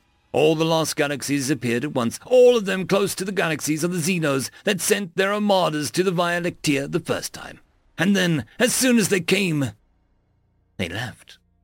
The humans were back, and they were mocking them. Mass suicides happened. Entire governments fell. But the newly formed absolute government of the intergalactic community actually managed to maintain order. The Agak wouldn't give up just yet. They just needed more time. The Agak sent their best scientists to the center of the universe. There, guarded by natural defenses and a third of their full armada, they were researching what happened to the humans. 23 cycles later, it started. Communication lost with 138 galaxies at the edge of the universe. No traces, but neighboring galaxies saw, among others, that one and only Via Lectia. More information from the scientists at the center of the universe, but less allies to fight the humans. 16 cycles later, it continued. Communication lost with 245 galaxies. Again, no traces. The Agak ordered a full retreat of the entire armada, all sent to protect the center of the universe. 9 cycles later, it was worse. 365 galaxies lost. The Agak, or rather what was left of it, moved to the center of the universe with their scientists. 3 cycles later, it finally happened. The Agak finally found the answer, but it wasn't thanks to the scientists. It was the members of the Armada, the ones that found it out first. Their eyes saw the Via Lectia, what it had become, and what a magnificent and terrifying view it was. 8 seconds later, the scientists of the Agak, or rather, what was left of non-human sentient life in the universe, finally found an answer. But without anyone else to communicate it to, the message was only received by the humans. The humans turned the Via Lectia into their flagship, and the other galaxies have been turned into human vessels. There is no escape. 3 seconds later, it didn't even matter. End of story. Story number 2. Bringing in the Big Guns, written by Ryan Hindert. It has become somewhat of a common sense that advancement in technology leads to miniaturization in equipment sizes, be it in telecommunications, computing, or weaponry. The Rantes, for example, has miniaturized their computing devices to the point that their common handheld devices are comparable to most supercomputers of their rival species. The Gerwin, biggest battleships, are the size of Anjari corvettes, manned with only 3 crew, yet still packed with enough firepower to demolish a large city in a single volley. Anjari interstellar telecommunications arrays are integrated within their, and some other species, common household devices. The marvel of miniaturization enables most species to focus on the aesthetic aspect of their tech, because they don't have to worry about the space to put their equipment. Indari Collective even forgone their physical bodies entirely, allowing them to stay within their home system and preserving its pristine condition, despite having a third largest population size in the galaxy. Humanity, however, hasn't exactly caught up with this trend. As their technology advances, the larger and uglier their spaceships seem to become. Sure, their telecommunications arrays are as miniaturized, but their weapons surely haven't shrunk even a little bit. If anything, it slowly grows bigger by the years. Take the prize Metsu-class battleship, for example. 7 kilometers long spaceship with basically a single greatest cannon in the galaxy had ever seen. The spine-mounted artillery took almost half of the ship length, accelerating a neutronium round 100 meters in diameter to a whopping 5% of the speed of light. The main targeting computer was a giant supercomputer composed of 6,000 quantum computing cores, ensuring perfect hit by the main gun. Their crew quarter has enough space to hold an invasion army for an entire planet. And their power core has enough power to somehow drive another 1,000 of point defense and missile launchers, as well as 60 auxiliary 2-meter caliber railguns. Yes, meters, not centimeters, as any other sensible race would have used. The ship was so huge that they have to invent a novel propulsion technology just to move the entire thing. Capable of invading an entire system on its own, barring ones controlled by, say, Anjari. Mutsu-class battleship, composed of fifth of human fleet. Where did they find the resources to build the entire thing? We might have never known. Perhaps we should ask the eerie silence of their home system. But it gets even better.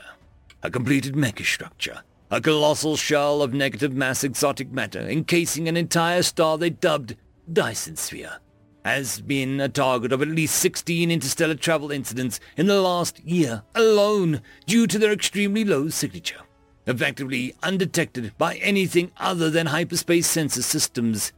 They used it to power the largest supercomputers, which doesn't even compare to Rantis or Indari Collective ship-level supercomputers, as well as habitats for 13 trillion members of their species. And they have 6 of them, with more on the way. Of course, going big alone isn't enough to become the best. Their computers sucks compared to other species. Their weaponry, though surely impressive, can't hold against hard, cold numbers. They had discovered this by the hard way in fighting the Gerwin fleet right after they unveiled their new Mitsu classes. But size does matter, especially when you're planning an interstellar campaign. Why, if it doesn't, would we still be waving Crimson Anjar Federation flags instead of Azure ones? End of story. I would just quickly like to thank the T5 channel members and patrons. Caspar Arnholtz, Cam Maxwell, Barkey, It's Difficult to Pronounce, Lord Azrakul, and Arcadian.